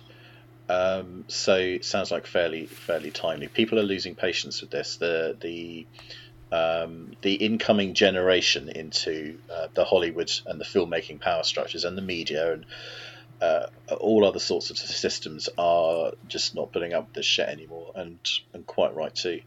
So that sounds like quite timely film. Your choices this year, Jeremy, are coming across like a bit like the Oscars, which was described as basically the Sundance Oscars. That because of all the delays in the big blockbusters, we're discussing lots of interesting smaller films this year. Maybe we should be relishing this moment, because that might change.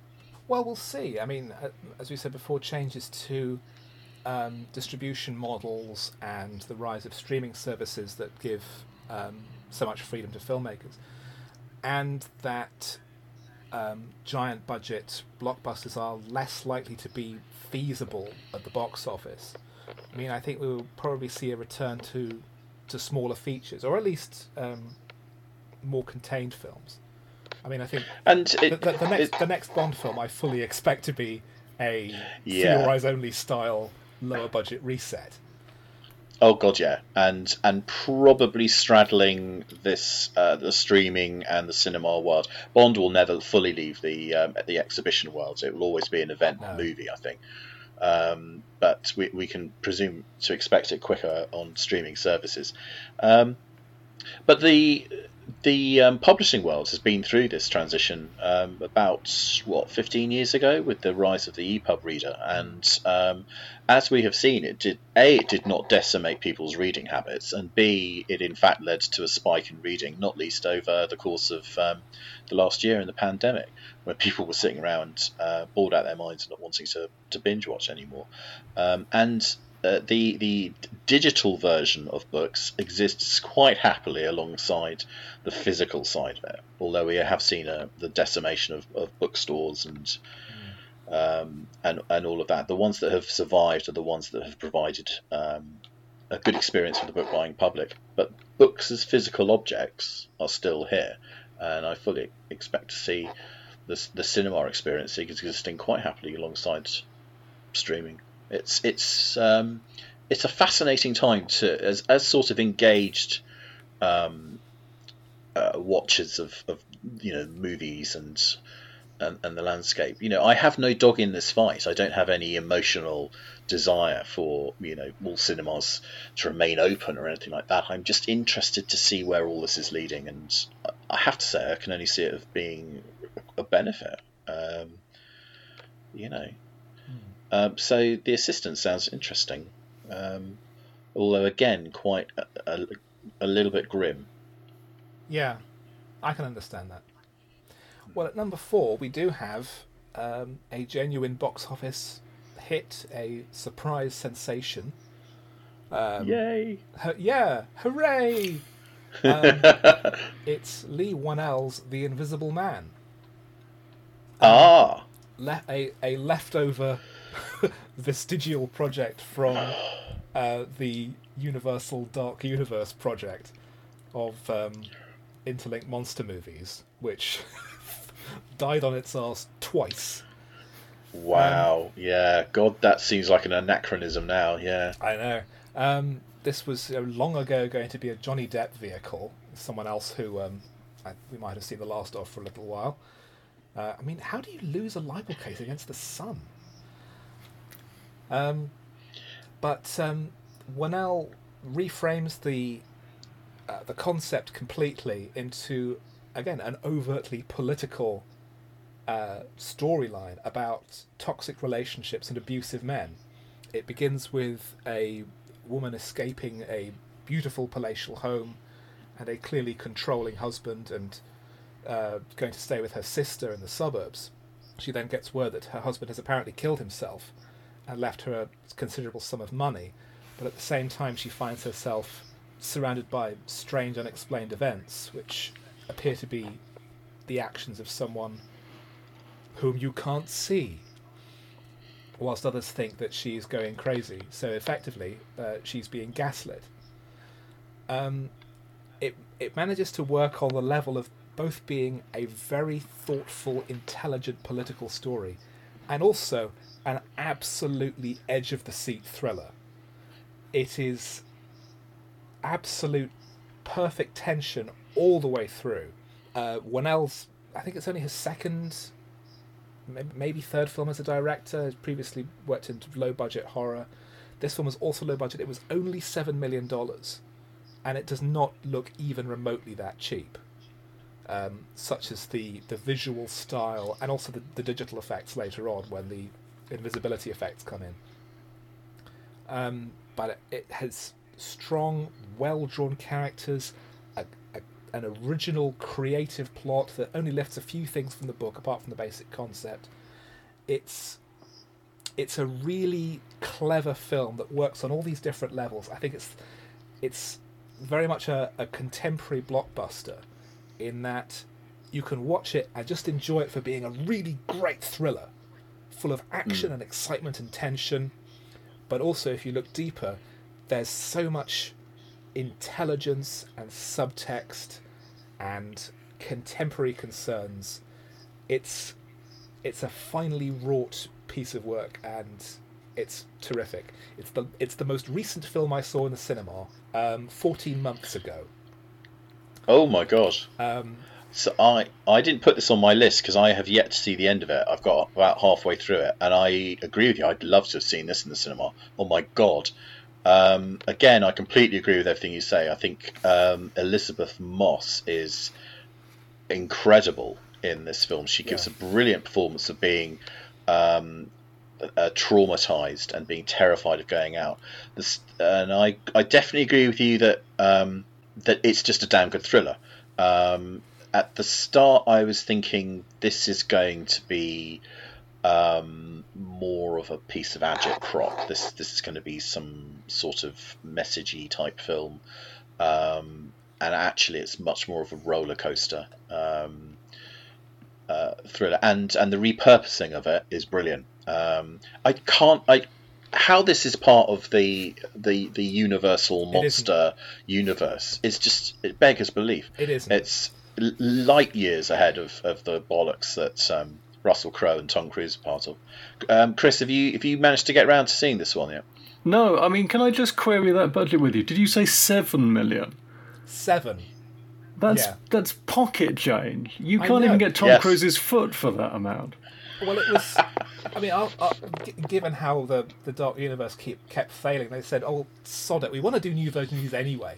We've got to deal with Blumhouse. They make horror movies. They know how to do this stuff and make money out of it. We'll just give it to them." So they just handed it off to them. They in turn got hold of Leigh Whannell, the co-creator of the Saw films as well, and he just had this concept of how to bring it completely up to date in a way that is, I think, true to the tone of the original book. In fact, even though the book is nearly 130 years old, but it fits that, but is completely fresh, a completely original story. There's no reason to think that a new Invisible Man movie could possibly be this good. It's maybe the best use of that kind of character since the James Whale film 80 years ago. And even then that gets by because it's, again, just a good thriller with amazing iconography. It doesn't have the depth this has. Yeah, completely agree. Definitely worth a watch, that one, Chris. Absolutely, absolutely. You don't, as I say, you don't even have to think about it while you're watching it. It's just a really good thriller. But it's a great piece of work. I loved it. So number 2 worst film of the year is Wonder Woman 1984. Damn, I thought that was going to be your first. Listener, Listen, during a brief break just now, Anthony was certain I was going to pick this as worst film of the year, and I'm not, because there's one that I really hated. But Wonder Woman 1984 was a massive disappointment, because I thought the first film was finally they got the DC universe right the way they wanted to do it. It had that darkness to it and that grimness, but in a way that made sense and in a context that made sense. And clearly, Warner's said, well, Patty Jenkins knows what she's doing. Let's just give her total creative control and just keep throwing money at her. And the result is a total bloody mess. It's a film about a magic rock that grants wishes, which the villain gets hold of and wishes that he could be the rock so people can grant wishes on him. And so when Diana Prince gets the chance, she wishes that her lost love Steve Trevor could come back from the dead, which he does by literally possessing another person, whom Diana then sleeps with, effectively raping this guy. The script is totally undisciplined. There's, I think, 2 or 3 opening sequences which add almost nothing to the story. The actual plot is a complete mess. The villain is a very obvious Trump analogue. Although Pedro Pascal, I think, is the best actor in the film. I think he does a lot to make the character more sympathetic than he would be. Much more of someone desperately trying to keep his house of cards standing, which makes things more interesting because he has more to lose rather than the other story about the impending end of the world, which is handled incredibly badly. Kristen Wiig is the supporting villain as the cheater, and initially she wishes that she was more like Diana Prince, and then she gets the second wish from nowhere. And the moral of the whole film seems to be careful what you wish for, which is something that like a 4-year-old learns. A bit like, as we've seen previously in the DC movies, the moral at the end of Man of Steel is that Superman has learned that murder is wrong. The 1980s setting doesn't work because it's so wildly overplayed. It's like it's based on issues of Look-In or fashion magazines. It doesn't actually look what the 80s really looked like. It looks like what people think the 80s looked like. And although that's a valid approach for a fantasy film, it just makes everything look like it's a neon, garish nightmare and incredibly ugly. The second opening scene, which is an action set piece in a shopping centre, which makes no sense because Diana's supposed to have been in hiding for decades, although she's apparently just running around in the outside world. It's weirdly shot and overlit, and it's got bits that are funny and bits that, and people about to have their faces blown off, and the tone is just a complete mess and nothing connects. There's also stuff about the Cold War, but the president who we see is clearly meant to be Ronald Reagan, but looks nothing like him. There's a appalling lack of research in the script. So Steve Trevor sees an escalator and gets frightened, even though they had escalators 20 years before he was born. The characters don't have any motivation. There are set pieces that don't add anything to the story. Diana suddenly develops the ability to turn things invisible, which happens once in the film with no introduction, never happens again. We have a legendary warrior who's talked about that adds nothing and doesn't connect into the film at all, so that they can just have a cameo by Linda Carter. The whole thing is such an embarrassing mess. It's a disaster, and and it makes the first film look like what it was, which was a total fluke. Patty Jenkins clearly doesn't really know what she's doing at all, and DC is back to where it was, being skipped by me. Well, it makes Monster look like the fluke. Her writing credit on that is the only one prior to this film.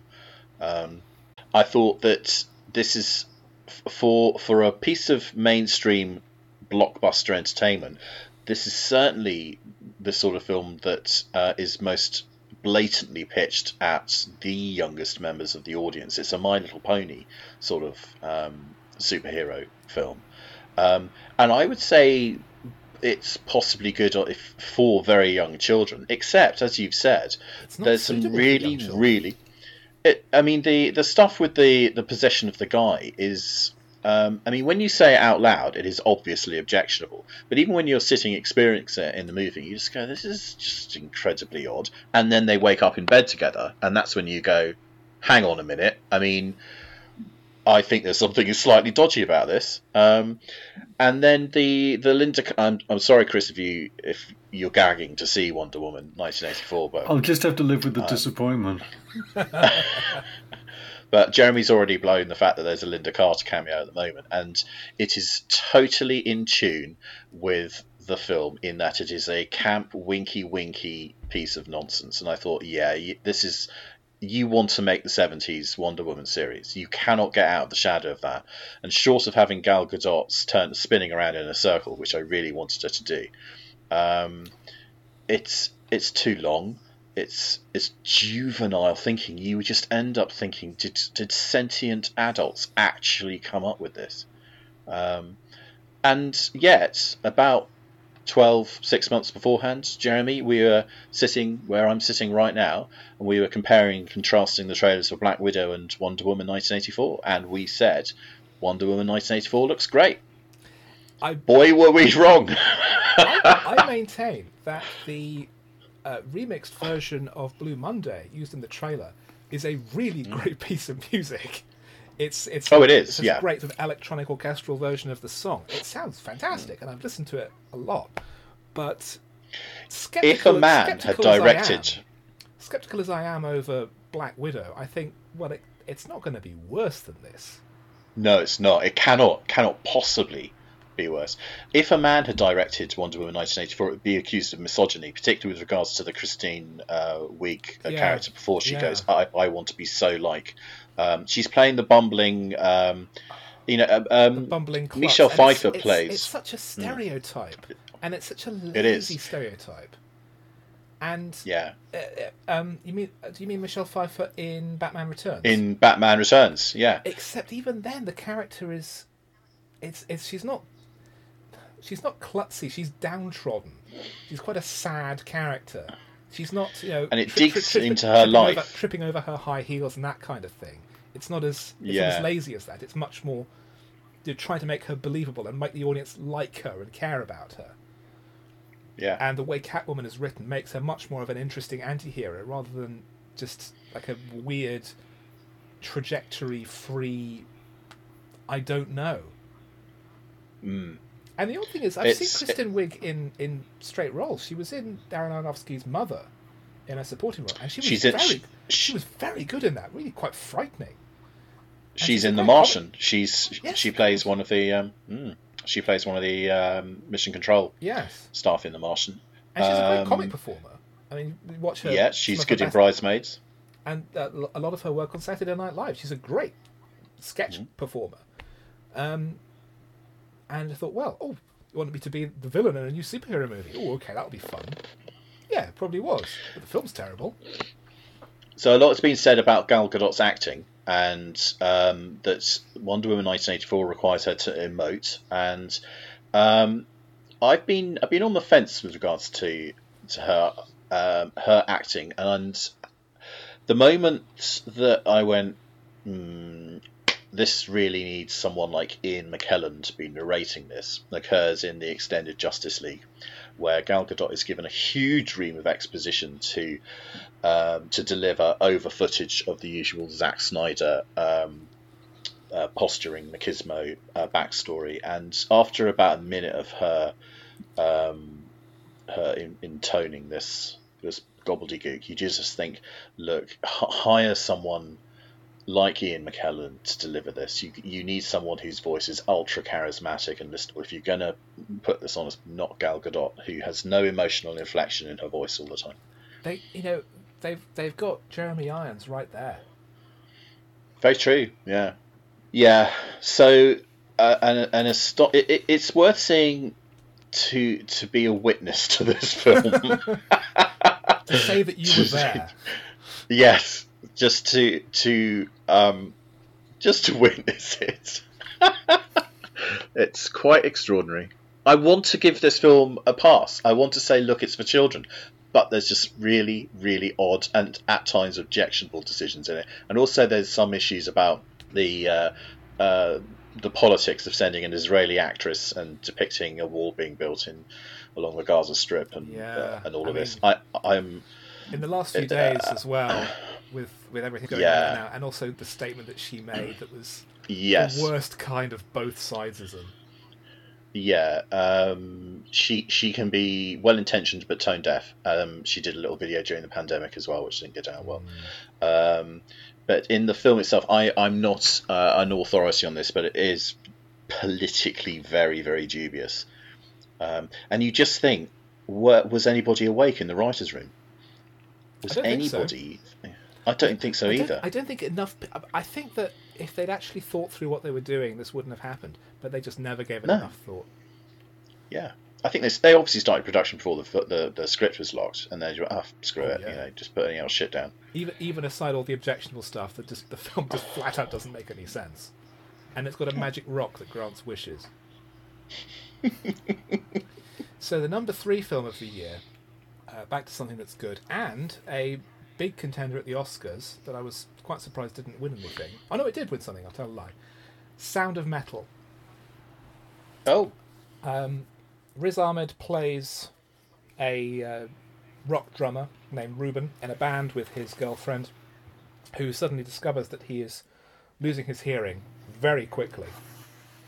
And he tries to seek solutions to this that also connect to his own past as a recovering drug addict. It's a study of his character and his response to this crisis. He has 2 paths ahead of him. The possibility that he can restore at least some of his hearing, or that he adjusts to his new life as a deaf man. And as he goes through this process, he experiences the stages of grief in losing this sense and in trying to adapt to a new environment. Early on, he joins a special commune, a sort of a church-sponsored commune. It's sort of said that he's concerned about it being church-sponsored. And they says, oh no, they give us the money, but we run ourselves. For deaf recovering addicts. And while he's there, he's able to learn to adjust, learn to live with these other people who have all been through very similar situations as him, start to learn American Sign Language. The film won the Oscar for Best Sound, and it's really interesting to compare it with Tenet, because while that film was apparently edited by an actual deaf person, that's a cheap joke, sorry, but this film is told through its use of sound. We often go into Ruben's headspace and have that total lack of sound shown to us. There are scenes where he's sitting at a table with other people in the commune, and they're all chatting away very happily, signing, but Ruben, who doesn't understand any sign language, is just sitting there in silence, and it's to him and to us, we don't understand this environment. As he gradually starts to learn some signs and make himself understood, we get subtitles on screen so that the audience becomes part of that world as well, and we experience this understanding and this gradual ability to interface with the world through his changed circumstances. It has excellent supporting performances. Paul Raci, who's this little-known character actor, as the head of the commune, I thought was terrific, a very believable, very empathetic character who's very sort of tough love and no nonsense, and an interesting choice to have that deaf character played by a hearing actor, because they needed someone who was not, I think, not deaf from birth because he speaks clearly, but Raci was actually raised by deaf parents, so he's fluent in sign language. But the whole thing is made by Ahmed's central performance. He, I think, should have won Best Actor at the Oscars. He is totally committed to the role. He learned sign language, he learned drumming, he spent a better part of a year preparing for this, and he is never not 100% believable as Ruben goes through this massive change in his life, this complete upending of everything that is important to him and that is pushing him towards re-establishing older negative patterns of behaviour and pushing him back towards his addiction. It's a very compassionate and humane story, told through the whole gamut of filmmaking techniques, but nevertheless done with subtlety and sensitivity. I thought it was fantastic. Excellent. That's another one to be watched. Okay, number 2, film of the year. And this one does meet your remit for being something upbeat and positive. Ooh. Superficially, I think some people dismiss this as a knockoff of Groundhog Day, because it is another romantic comedy about being trapped in a time loop. On this occasion, it stars Andy Samberg as Niles, who is at a wedding in Palm Springs where his girlfriend is one of the bridesmaids.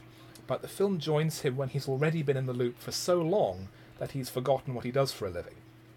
And he spends his time, having made peace with the fact that he's trapped there forever, wasting time, enjoying himself, showing up for the wedding in Hawaiian shirt and shorts, and occasionally seducing people just to pass the time. However, eventually this goes wrong when one of the bridesmaids follows him to a weird, mysterious cave and gets sucked inside, and she finds herself part of the loop as well. So she goes through the same adjustment to being trapped in this environment and deciding to live in the moment with Niles.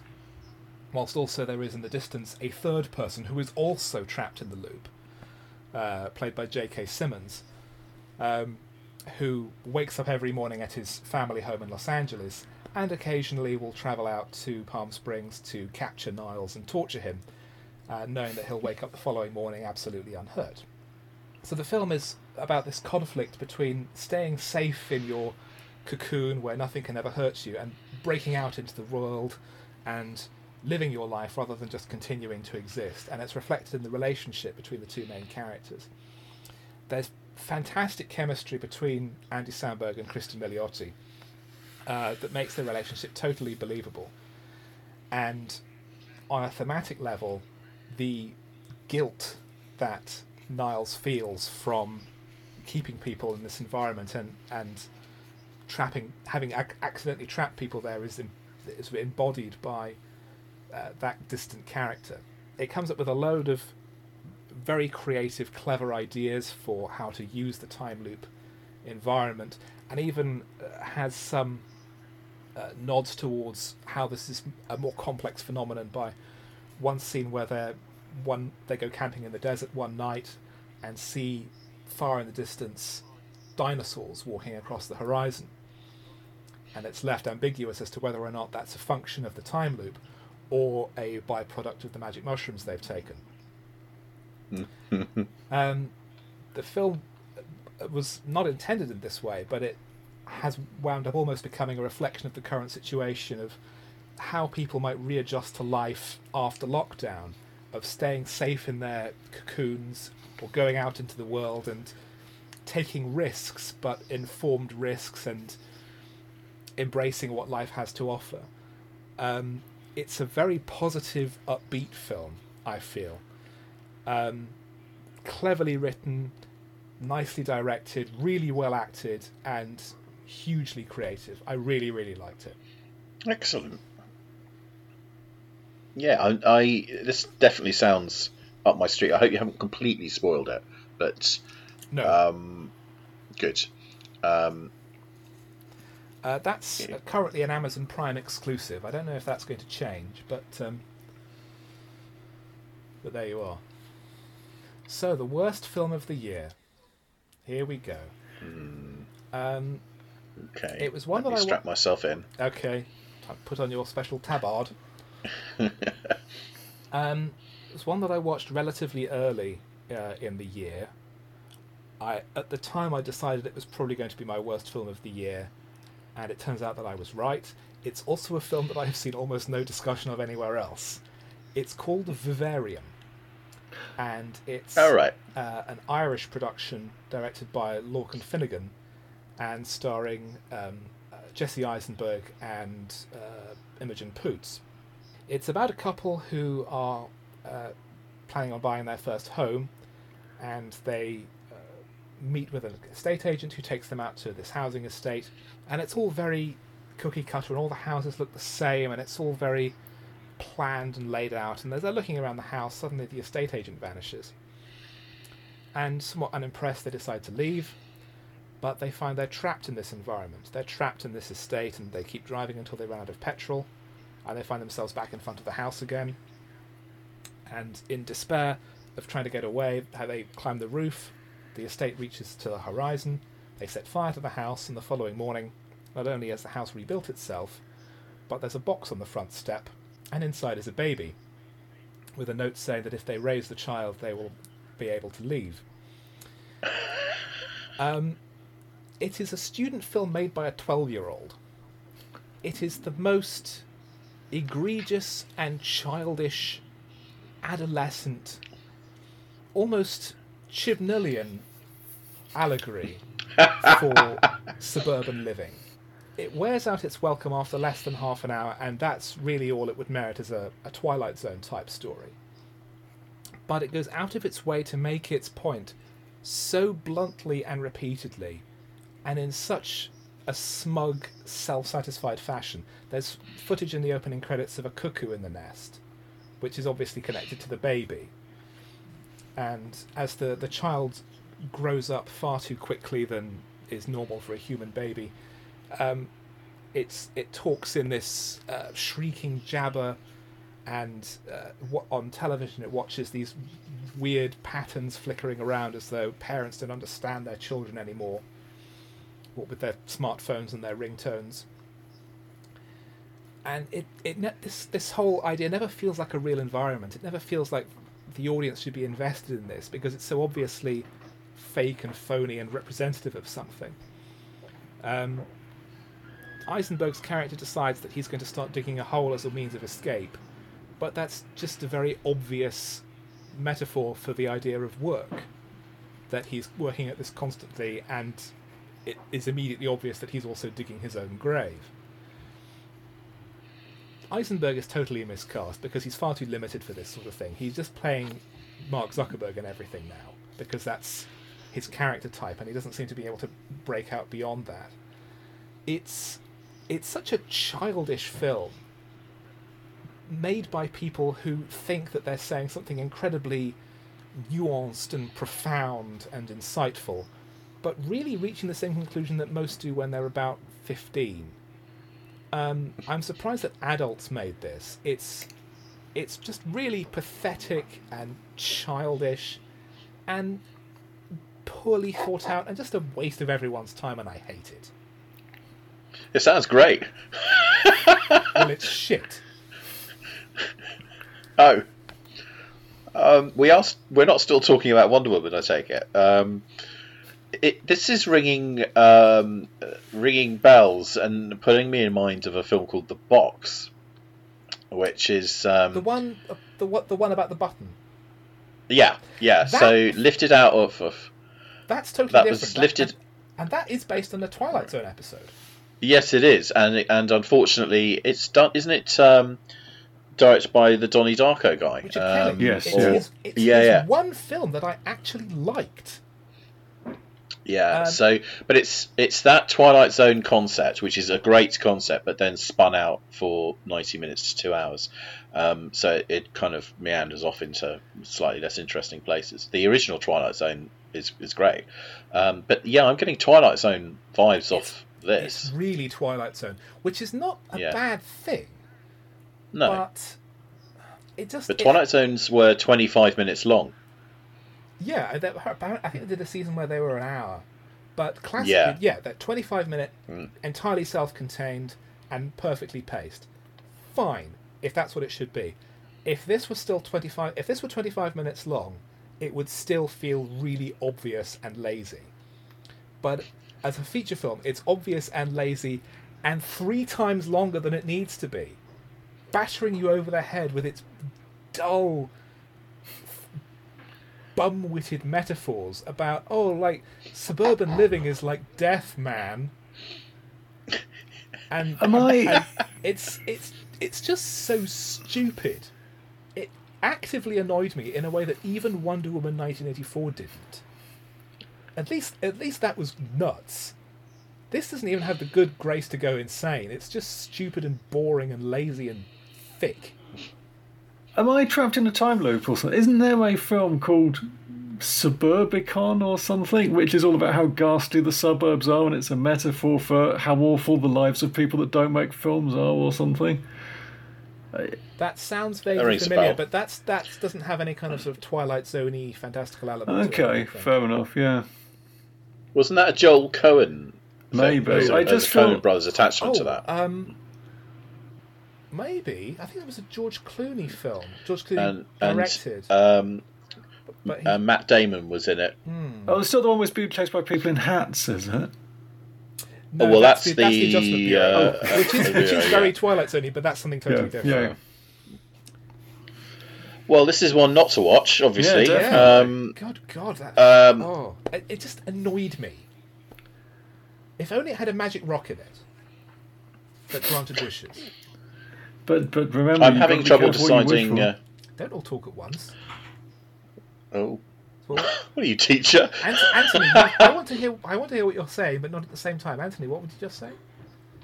I was just saying I'm struggling to decide which I like best. Your reviews of films that you hated, or the reviews of films that you really liked. It's neck and neck. I would hope that it's films that I like, because there's so much more to be gained from positivity. Well, indeed, yes. But I do like to see you having a meltdown. I don't think there were any films this year that I found sort of actively offensive in and of themselves. I think the whole the historical fabrication element really annoys me, but I don't think it doesn't get to me the same way that something like Kingsman: The Secret Service did, where I felt physically sick after leaving the cinema. Anyway, best film of the year, and this is drum roll. Again, this is one that I haven't really seen much talk about. It's written and directed by Carlo Mirabella Davis, and it's called Swallow.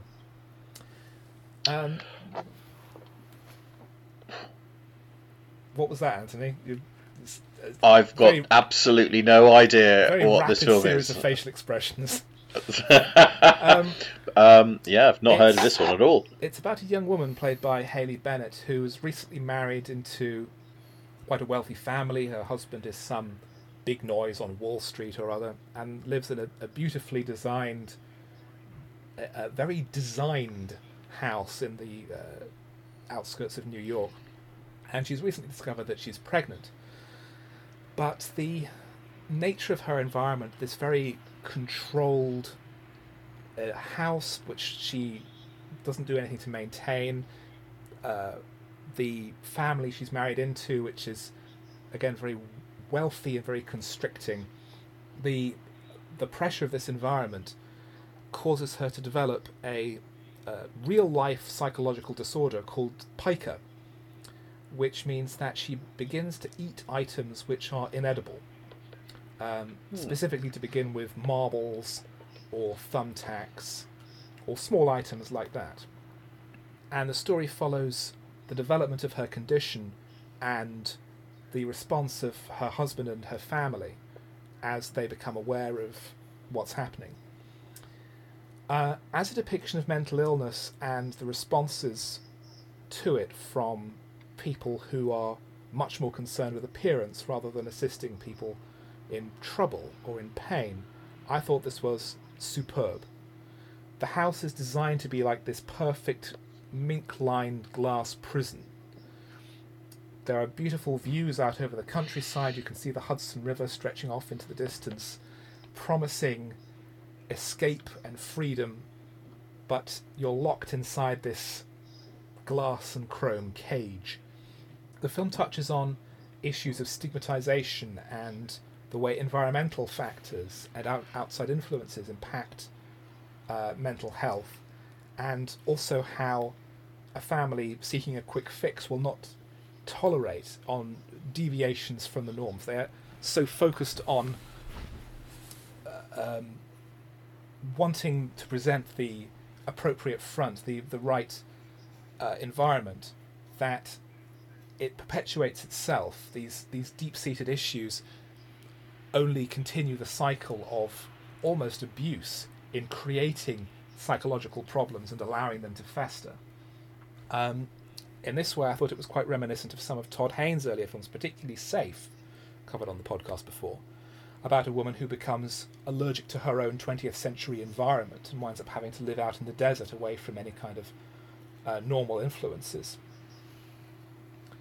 But the film's tone and style shift gradually as the main character starts to resolve the issues impacting her. The visual style becomes a little less formal and a little more loose. Even the costume design changes, and the way characters dress shifts more in a way to just illustrate slight internal changes. A lot of the film, again, requires the audience to connect directly in empathic terms with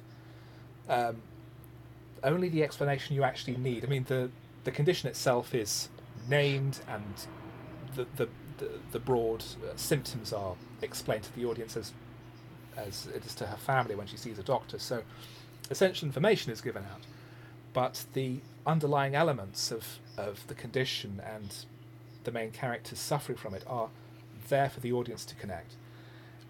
The music, I thought, was superb. It reminded me of some of Jerry Goldsmith's music from his more atonal work, like his Planet of the Apes films, I think, and combining that with pop music to be an indication of more superficial elements. And something that I really like particularly and really stayed with me is the film's final shot. Without spoiling or anything, the final shot is in a women's public bathroom in a shopping centre. And we see, as the credits run, women coming in, going into the stalls, coming out, washing their hands and checking themselves in the mirror, adjusting their clothing and what have you, doing whatever women do in bathrooms. But the inference is every single woman that we see here has their own story, their own history of whatever it is that they're dealing with. And this happens over and over again. All these women coming backwards and forwards, just an ordinary day for many of them, just going into the bathroom for whatever reason. But everyone has a story, and this is happening over and over again. I thought it was a perfectly produced film. I don't think there's anything about it that I'm able to reasonably criticise. It is perfectly directed, perfectly acted, perfectly written. It struck such a resonant chord in me. I really liked it, and I think unreservedly it is the best film of the year. Well, I haven't seen it. That's an excellent recommendation. It's not very well. It hasn't really made that much of an impact, which I thought was disappointing. But yeah, it's an amazing piece of work. I loved it. So the films this year, particularly the ones that we've discussed, there's apart from the outliers like Tenet and Wonder Woman and all of that, which have been very disappointing. We've definitely discussed a much more eclectic series of films this year, necessarily because of the way things have gone. But also, I do think that's probably going to be the way things go. Maybe in 12 months' time, it'll be we'll be talking lots more about the blockbuster onslaught that we're about to get in across the next year. But actually, with regards to the rise of streaming services and the way the distribution model's changing, I think that we're probably going to be talking about more eclectic films, which is a good thing, obviously. Anything to Sermon add, over. Hello, Jeremy. Hello. I was waiting for Chris to say something. Oh, I've nothing meaningful of any consequence to add. That's not true. But are we due? Are we due a glut of 2 years worth of blockbusters crammed into one summer then? Well, it's going to be a bloodbath, because all of last year's blockbusters, almost all of them, and all of this year's blockbusters are going to be rammed into about 6 months between Excellent. July-ish and Christmas. And although for us viewers that's quite exciting because we're going to see all the new Marvel films and the new Bond film and a good DC film possibly with James Gunn's The Suicide Squad, and this is all quite exciting for us. A lot of these films are going to fail because there is just going to be so much product, stuff's going to get squeezed out, and even on a practical level there will not be enough room in cinemas to show all the films that they think might make money. Smaller films are just going to go straight to streaming. I have a list I've already prepared of 51 films worth seeing during 2021. I couldn't find a 52nd one. So I'll just zip through them quickly and stop me if any catch your attention. The Amusement Park, Another Round, The Beatles Get Back, Black Widow. Oh, yeah, no, sorry, that's definitely one I'm looking forward to, and that's probably one that's going to be worth a trip to the cinema to see, I would have thought. Because that's Peter Jackson, isn't it? Yes, it's effectively a remix of Let It Be, going back to the original raw footage and re-editing it to create an apparently more authentic portrayal of the band's last album. Black Widow, Blonde, Bob's Burgers the movie, Chaos Walking, Coming to America, Dune, Eternals, The Father, Final Cut, First Cow, The French Dispatch, French Exit, Ghostbusters Afterlife, Godzilla vs. Kong, The Green Knight, Halloween Kills, House of Gucci, In the Earth, In the Heights, Jackass, Jumbo, The Last Duel, Last Night in Soho, The Matrix Resurrections, The Mitchells vs. the Machines, Munich, The Nest, Next Goal Wins, No Time to Die, Nobody, Nomadland. Oh, The Northman is still on this list. It's actually been put back to 2022, sorry.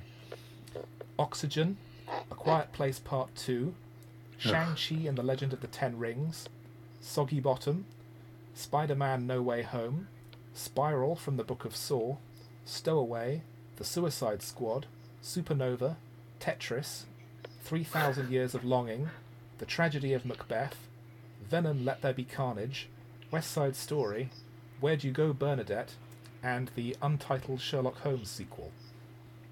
Yeah. Well, the one that leaps off that list for me is The Green Knight, which I saw the trailer for this week, which looks very interesting, and I don't quite understand what's going on in it, but I'm definitely looking forward to that, and there's various other bits and pieces on there which are obviously interesting, but yeah, it's a lot of content to say the least.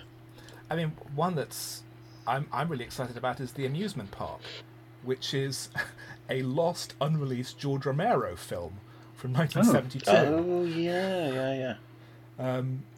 Just about feature length at 53 minutes. It was supposed to be a public information film about ageism, but when Romero came back with his finished film, it was a feature length surreal horror about an old man trapped in a surreal amusement park, and apparently it is emblematic of his earlier, more sort of rough and ready films, and far from the work for hire that people thought. And I'm ambivalent about Dune. I obviously want to go and see it on a huge screen so I can feast my eyes on a nice prime piece of SF, and one which is probably quite in tune with the zeitgeist with regards to climate change and all of that. Whether it's actually going to get a part 2 is debatable. I wonder. I think Dune's going to be one of the big casualties. I reckon there's a chance that it might bomb. Also, I'm not sold on Timothy What's-His-Face as Paul Atreides. He was horrible in the Woody Allen film that I saw. But it's a big piece of sci-fi. So, yeah. And I have to say, I know people love Arrival. And some people like Blade Runner Part 2. But his other films have wowed me more, but this is a passion project for him, so who knows? It's certainly going to lack the David Lynchian weirdness. But we'll see. Bond, obviously, you're looking forward to. I have a hunch that the villain's big plan is probably going to be accidentally in tune with what we've all just been through. If you get my meaning. It's certainly inferred in the trailers that it is classically apocalyptic. Yes. Yeah.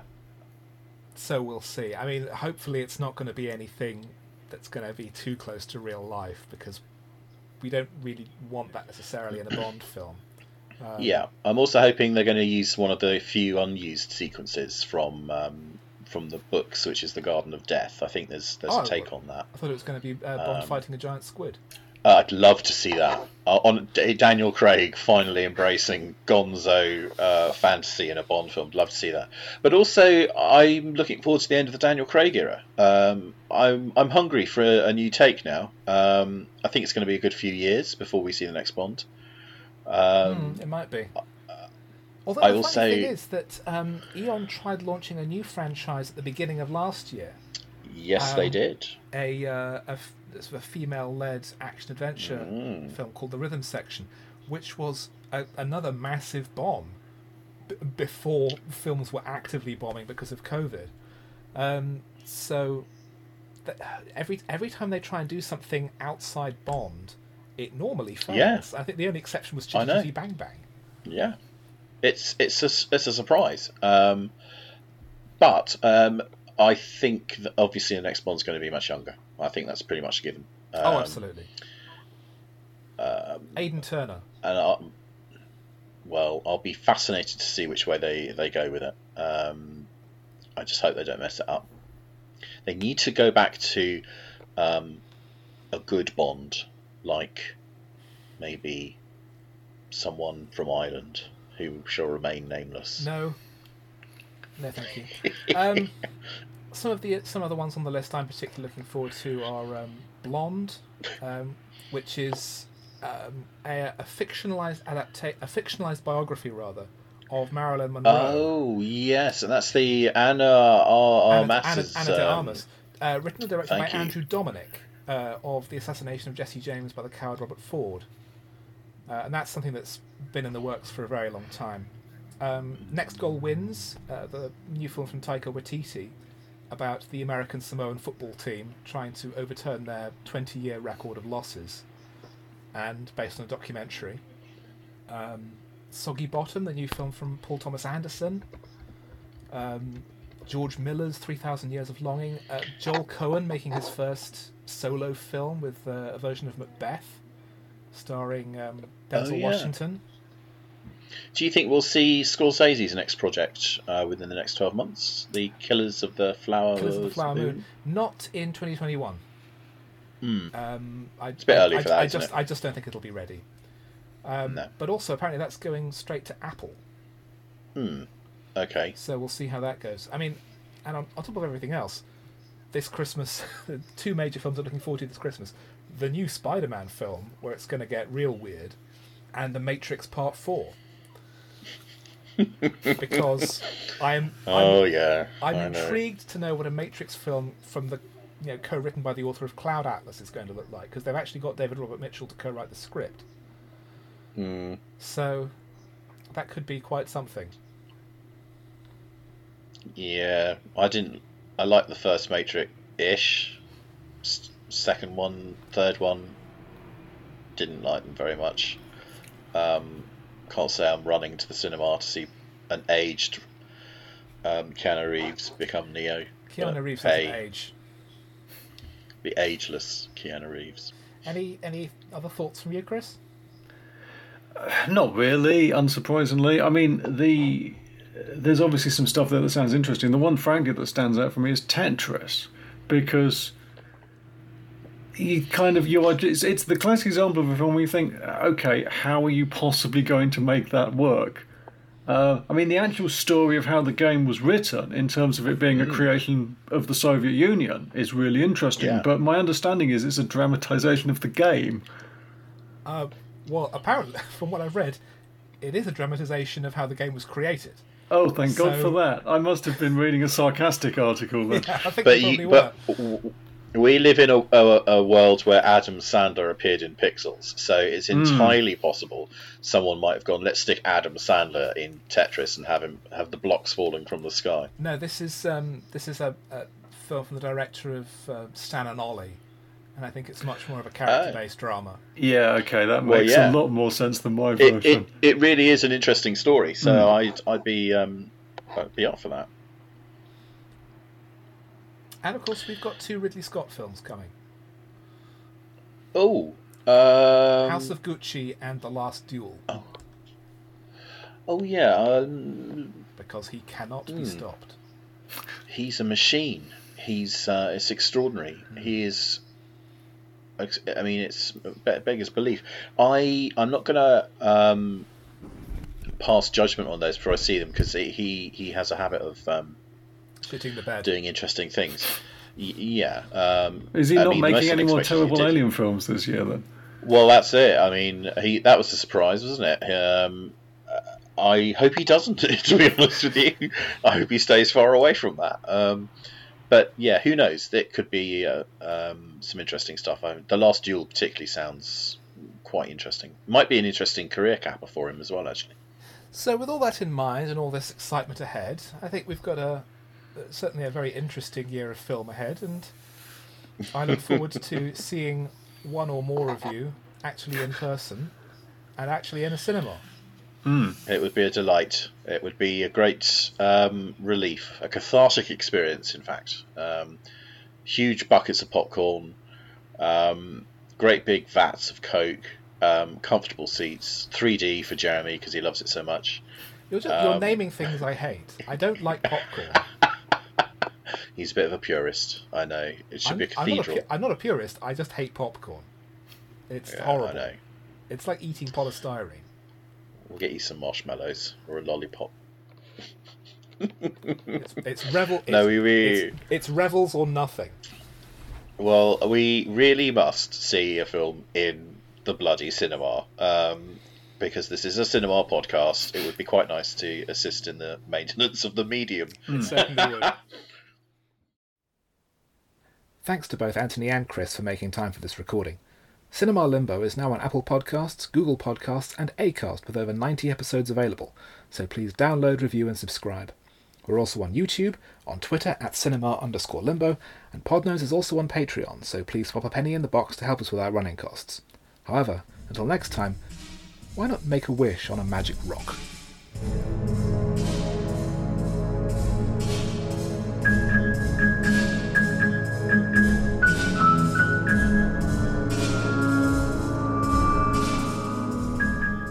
You have been listening to Cinema Limbo, hosted and produced by Jeremy Phillips with editing and music by Philip Alderman. Cinema Limbo is part of the Podnose Podcasting Network, so please visit us at www.podnose.com.